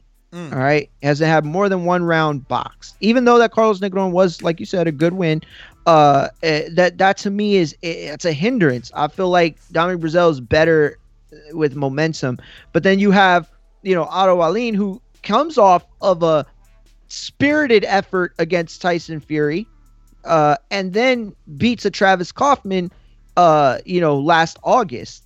So more than anything, he's had more fights in that time. He's I feel like if there's anybody that's gonna have rust that night on Saturday, it's gonna be Dominic. Yeah, I just want to say real quick, don't forget Border Wars is March 13th. We got a fighter house. Staying at that fighter house is gonna be Amin. And that's King Amin from Essex, his own brother, Info Joe from California, JP from Long Beach, Jordan in Florida, Lids Low in Decatur, Georgia, myself, Mario Monguilla in Corpus Christi, Texas. You got Doomy all the way in New Jersey, Francis in Canada, and Bourne, who doesn't have a location. Now I'm joking, from Brooklyn. So if anybody wants to get in on that B&B and be with the fellas and have Ness go down the line, bodying each and every one of y'all in chess, drink coffee, talk boxing, have dinner, talk boxing, watch boxing together on that Saturday night after Border Wars. Not just boxing, but the best fight in Chocolatito 2021. Fighting, right? Isn't it Chocolatito fighting? Yep. He's taking on Wilder? Yeah. I don't know, champ. I don't know about that one, champ. But it's gonna be fun, man. It's gonna be so much fun. I cannot wait to watch that fight with everybody, bro. I cannot wait. Like, that's a dream for me to be able to see, one of my favorite fighters of all time in one of the best fights of 2021, one of the most anticipated rematches in boxing history, and to be able to watch it with the group of guys that are gonna be out there, man. That's gonna be awesome. Can't wait. Yeah, man. We're gonna do rounds. We're gonna do rounds. Yo, speaking of rounds, last time we was together, we was doing motherfucking pad work and everything, man. So Ooh, Sony, yeah, I seen that. you was one of the main ones saying you was skipping this Border Wars, but you was coming through. I have had no confirmations from you. Is you chilling or what? Is you coming through for real or what? You know what I'm saying? What's going on? But is you dumb, stupid, or dumb? It's going down March 13th. You know what I mean? Word. Border Wars. Kid Kelly Boxing Fitness. Mad Bent 100 says Valane beats the COVID Kaufman. I thought he was gonna say the COVID out of Kaufman, but I get you. He's confident with Brazil. He's confident. We got. Let me see here. On the undercard of that, we got the return of Zachary Ochoa. He's now being trained by Breadman Stephen Edwards, same trainer of Kyron Davis, and the former trainer of Julian J-Rock. Yeah, he's in action against Juan Jose Velasco, who's an Argentinian fighter, 22-2 with 14 KOs. Orthodox fighter. You might remember Velasco from his fights with Mario Barrios, who he lost to with second round KO, and then he also fought Regis Prograis and lost a TKO 8-rounder. But those are the only 2 fights he's lost, and those are really good fighters to have lost to. So, Zachary Ochoa, he's been in the game a minute. We're all familiar with him, in his time with Golden Boy and back and forth. But I wouldn't put him at the Prograis level. I wouldn't put him at the Barrios level. So this is going to be an interesting fight, I think. Should be fun. El Pitbull. That's Juan's nickname. So we'll see. I'm going to pick Zachary, though. Another Pitbull. Remember Frankie Gomez, the Pitbull from East LA? Yeah, Frankie Pitbull Gomez. Everybody thought he was going to be signed because he was from East LA and shit. You know how you supposed to be tough coming out of there. And my man just never could get the gym right. Like, he couldn't get the weight loss part right, man. That's what's happening with you, right? You're still 10 pounds away. Yeah, man. Word. And with him, though, one of the things was that it was weird. Like, he never seemed like the same fighter, like, through a span of time. Like, I don't know. There were nights he showed up and it didn't look like he showed up. But, I think the same probably could be said about Ochoa. He's only lost 1 fight, but. Yeah, but he hasn't had any big step ups. He's rebuilding. No, he's rebuilding, but he's reinventing himself as a puncher. I think he's had a couple of stoppages, or he believes he's a puncher. He's from Brooklyn. He left his former trainer. Only 7 knockouts, 21 fights, and his last 5 fights have been 8 rounds or less, and they are all UDs. All of them. And that last fight the guy that beat him, what has Ulysses Jr. gone on to do? Lose twice since then. Ivan. Damn, he lost to, oh my God, he lost domestically to Claggett. Yo, wow. Shout out to Stephen Claggett, still out here. Nah, he beat Claggett. Yo, it says he lost to Claggett, man. What are you talking about? What, for real? Yeah, no, he came back and beat him in the rematch, but after he beat Zachary, he lost to Claggett, man. Word. Okay. Yeah, man. Wow. And then he lost to Ismael Basurro, who gave a good fight to Anthony Carolla. That's what Anthony Carolla made his name on, right? Beating Basurro. Yep. That was last year too. Was that his last fight? No, he fought in 2020.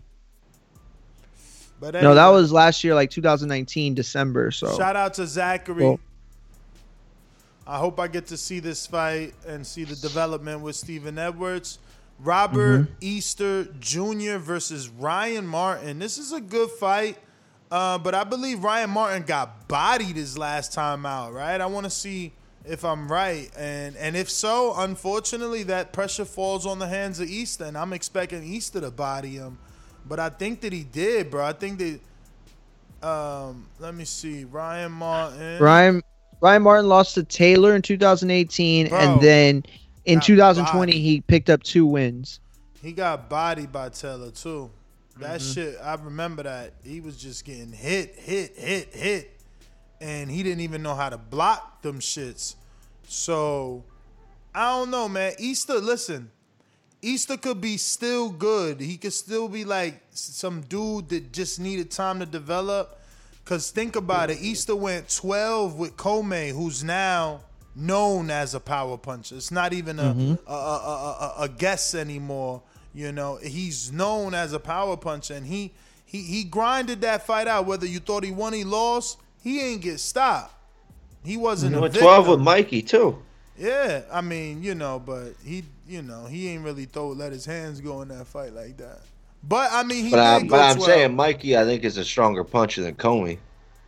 Oh, where? I don't know, man. But I hear you. Maybe Mikey got the more glorious or bigger knockdowns or knockouts. I don't know. I would say, like, maybe I'm biased because Mikey's my favorite fighter, so that could be it. But I could see, like, rocking with that argument. Like, if you're gonna take Mikey's entire career, I guess, into perspective, but I at that weight, that's a tough one. That's a tough one for me. I think Comey, that's a tough one. But yeah, no, I agree. I think Easter, you said it perfect.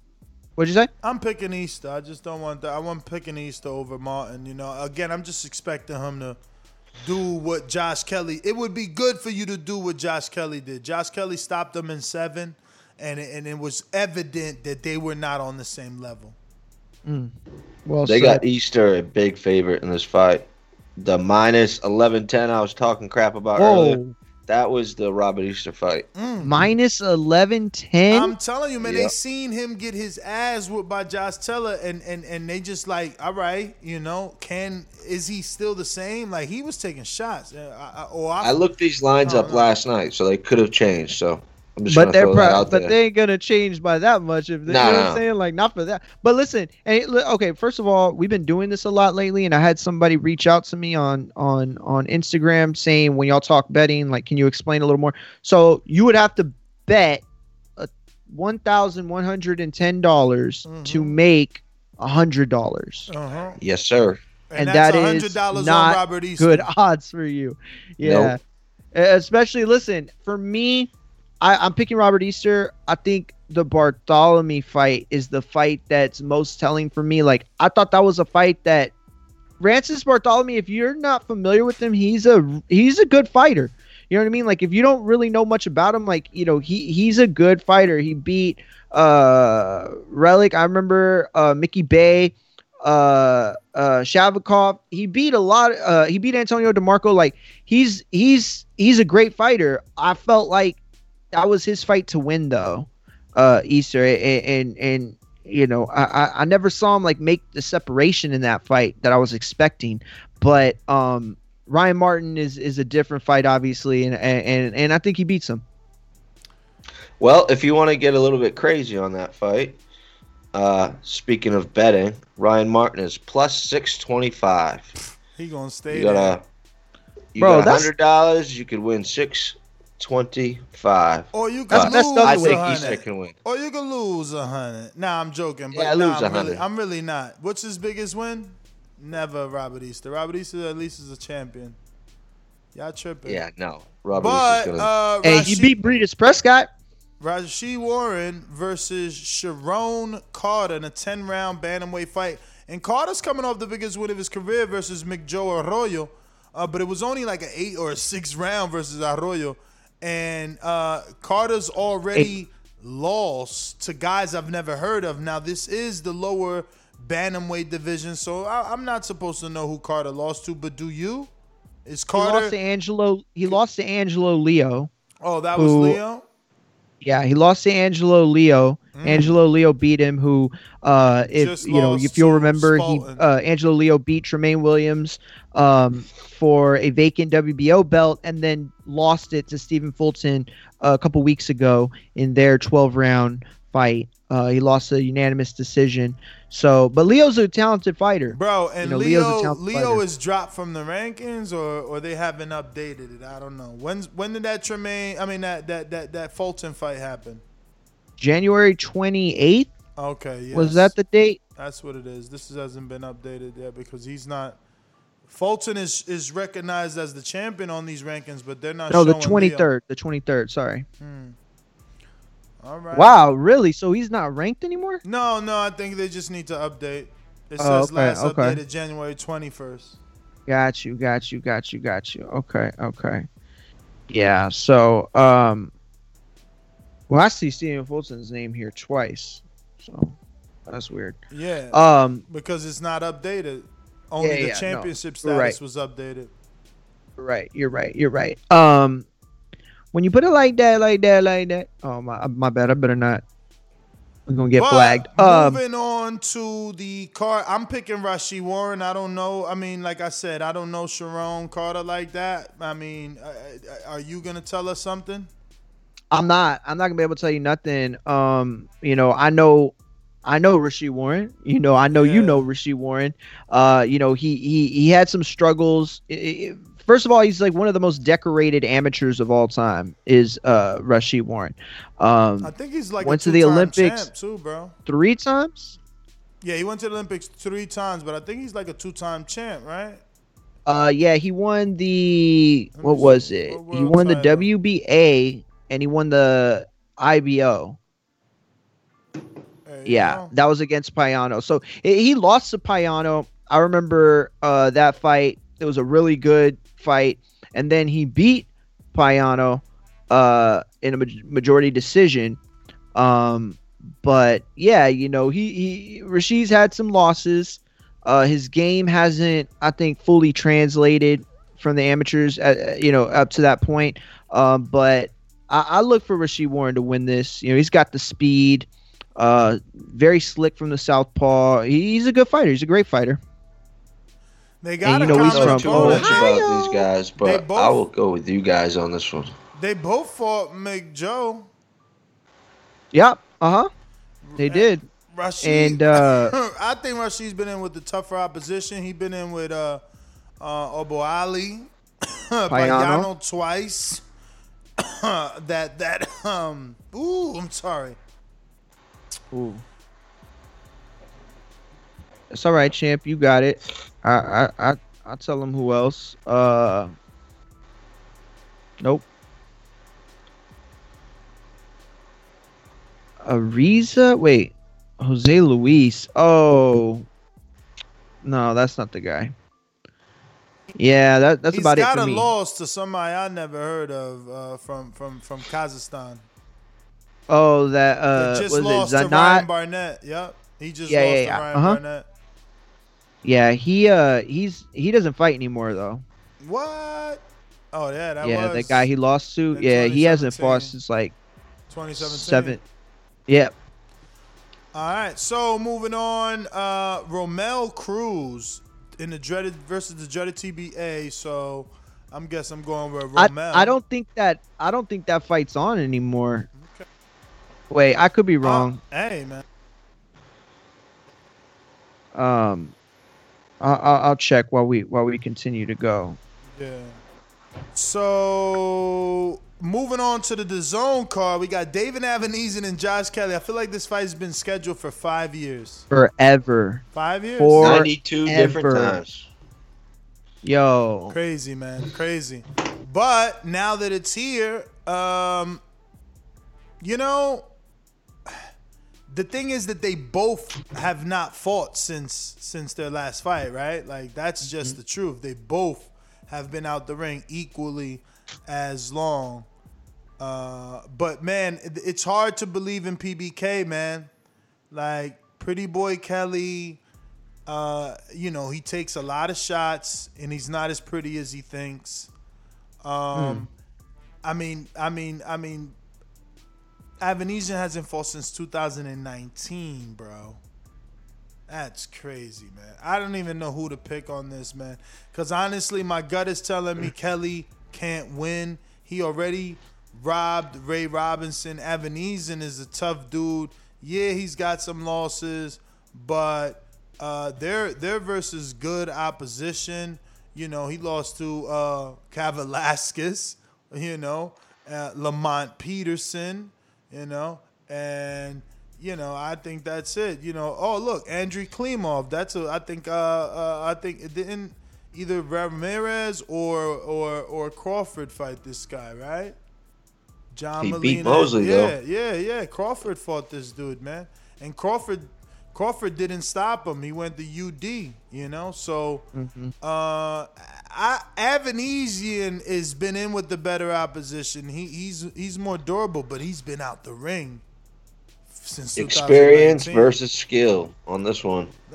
And we just don't know. I mean, like, is Evanesean been training? I mean, Josh Kelly's 26 years old. Now, he doesn't have to train. This guy's 32, you know? So, I don't know. There's a lot of beef between these two camps, too. A lot of beef. I don't think they got to try to get up for this fight. I think they're ready to kill each other. Yeah, and they got Kelly the favorite. Do they? Of course. What's the odds card on that? Just the money lines. Kelly -140.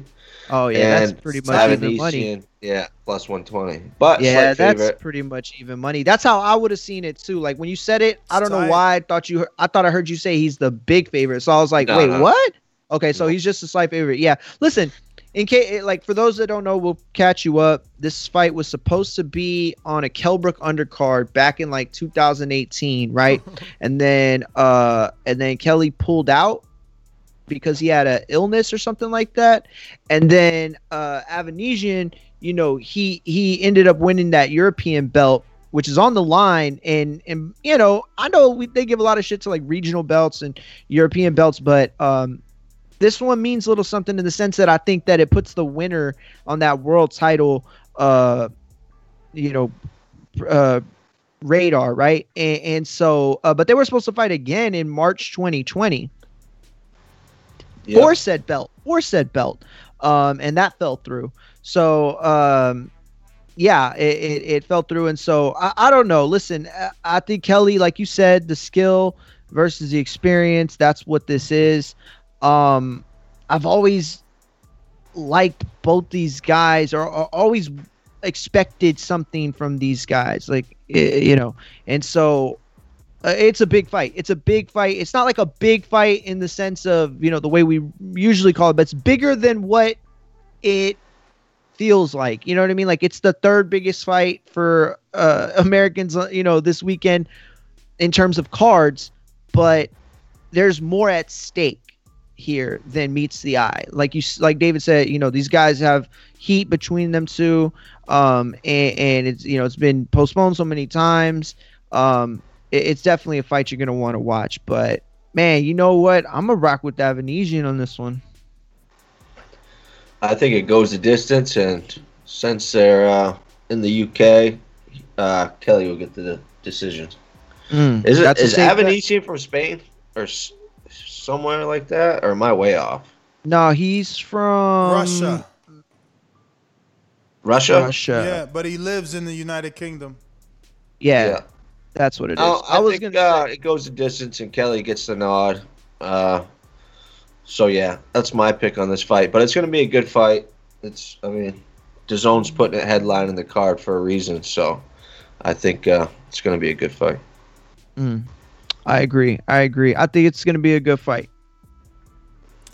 Word. Didn't Evanesean fight Spence in the amateurs too? I thought I heard that a couple times. You might be right. That he fought Spence a couple times in the amateurs. Yeah, you could be right.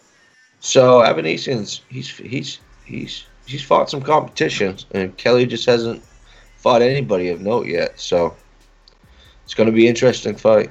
I think you said it perfect. You know, skills versus experience, and I've heard. Listen, again, and I say this or whatever from time to time. It's like when you're on Twitter and you're on there long enough, and you follow certain fighters, you kind of know who's at the gym every day, like people tweeting and stuff. I've heard Kelly has trained like a dog. I heard that he's in really good shape. But again, this is coming from people that, you know, are on his side and, you know what I mean, and train with him and stuff like that. So, you know, got to take that with a grain of salt. But I think the smart money is on Kelly, but I'm still picking Avanesian in this one. He be getting hit, man.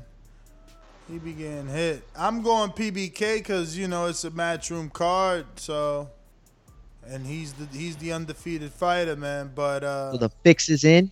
But believe me, man, he be getting hit. We gonna see. Hopefully, I'm not. Well, after seeing a couple of them scorecards last weekend from DAZN. Word. I mean, word. Even the commentators been getting called out for that shit. So, I mean, we got a couple of guys here that I am familiar with, and maybe I'm not. So, Johnny Fisher, he's getting his pro debut, right? And we interviewed him, and he's on this card as a 4-round heavyweight. Then you got Florian Marco, who got the robbery draw last week, or not last week, but last fight. He looks to be returning in a 10-round welterweight fight. So this one's gonna be a brawl too, I think. Oh yeah. Oh yeah. You know. Yeah, the Charlton kid ain't nothing to mess with. Okay. He's I know him. Yeah, a lot of volume, and Mark, who comes forward, he has a lot of volume, so it's going to be a lot of action. Who's able to catch the other one first, I think, is going to win this fight. Yeah, Florian had a lot of hype. I think he might have, if he would have won, he probably would have gotten a fight with Congo, or they were trying to build toward a fight with Congo. Not really sure. I think so. But, you know, he suffered that draw or whatever. Robbery. Yeah, you know, and yeah, it's rebuilding season, but I don't know Carly Shelkley. I don't know none of these. Do you know the Robbie Davis Jr., Gabriel Venezuela fight? I don't know neither of those guys. I know Robbie Davis Jr. I don't know the opponent. Robbie Davis Jr. I'm familiar with a lot of people in the UK big on him, but I don't know his opponent at all. I know that he is 22-2. Or no, 20-2. My bad. But yeah, that's about all I can tell you. He is 22-2. My bad. His opponent, I mean. Robbie is 20-20. You know who? I saw people putting stuff about Amy Timlin. They were putting stuff on her. They've been saying, you know, a lot of good things. I saw some you know, inches covered on her, and yeah, I don't know. I guess, you know, I'm gonna definitely check her out, but yeah, I couldn't find no fights on her though on YouTube, David. Like nothing. No, she was on. She had a good fight. That was a draw on her last fight with DAZN. Oh my God! Yes, I'm so stupid. Yeah, she's she looks like she's 10 years old, but she's a brawler, and she's got a big trainer over there. I forget what stable she's in, but she's got a good trainer over there. Maybe it's Caldwell. Yeah, I think it's Caldwell that trains her. Caldwell. Okay. Wow. Okay. Yeah. So definitely. Good. Yeah. I think she got a draw in her last fight. She's fairly new, but. You know what's weird is I don't even see her listed on the bout sheet that they put up. Really. Yeah, she's 4-0-1. Okay. There's another card taking place in Wakefield, in England. I don't know. You guys familiar with those? This is another UK card. Yeah, that one's happening tomorrow on ESPN Plus, and it is Sean McComb and Gavin Gwynn fighting for a vacant Commonwealth lightweight belt. If I'm not mistaken, the last time we saw Sean McComb was, I don't remember. I think it was on the undercard of what's his name? No, my bad. He was on the Jonah Carroll undercard. Yeah, that was on the That was on ESPN Plus back in August. That's the last time we saw him fight. But yeah, it's headlining the fight tomorrow. He's Sean McComb's from Ireland, or he's Irish, but he's from. Oh man, I don't remember where he's from, to be honest with you. Oh no, I don't know, but yeah, that I don't know much about his opponent. I don't know much about that card. I just know that it's on tomorrow, and I'll watch it. Yeah, well, that's it. We're going to go out to these callers, and let's do that. Quick word, sponsors. These calls are brought to you by El Camino Electrical Services, experts in electric vehicle charging stations. For consultations and turnkey installation, visit us at elcaminoelectricalservices.com. Remember to rate us 5 stars on iTunes. Subscribe to youtube.com/theboxingvoice for the latest and greatest interviews with your favorite fighters.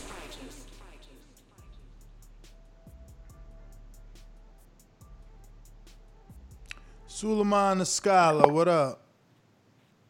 Hey, how you doing? Listen, man. Yeah, man. That guy Jared Anderson is a good heavyweight prospect.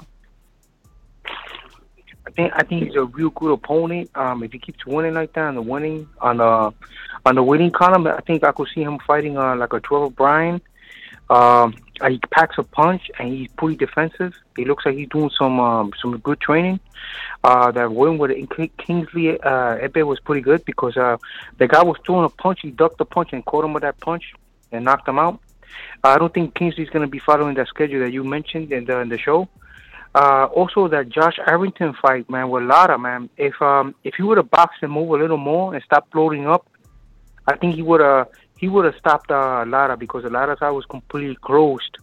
But he decided to trade with the guy. And he got caught with that left hook, and it was a wrap. I think his recovery skills are not that bad for Warrington because he recovered from that hit on the 4th round and managed to win some rounds after that. So I don't think it's I don't think he should learn how to box a little more, box and move, mix it up in there. And Lara, he took a lot of punishment in that fight, man. Even though he has a good win, he should take it kind of light. He's like a Nagatani and Lara. They both would have stopped in that fight if the fighters that they fought, like Verdell and him, if they would have boxed and moved a little more, they would have won the fight. That's about it for this show and for me calling. And the AB, you guys should give him the benefit of the doubt, man. If he boxes and moves and stays at 140, I think he could be a champion again. At 140 with like a second tier belt, like a WBA 140-pound belt. Right now, Mario Barrios is gonna fight. Is gonna fight this guy. What's his name? Regis Progress. You never know. He's young. He's strong. He might upset Regis. Regis been beaten before, and then we might see Regis and we might see Barrios and Bruno going at it. You guys have a great day, and thank you for giving me your time. All right, Suleiman, the scholar. If you're on Blog Talk, press 1. And if not, we are done.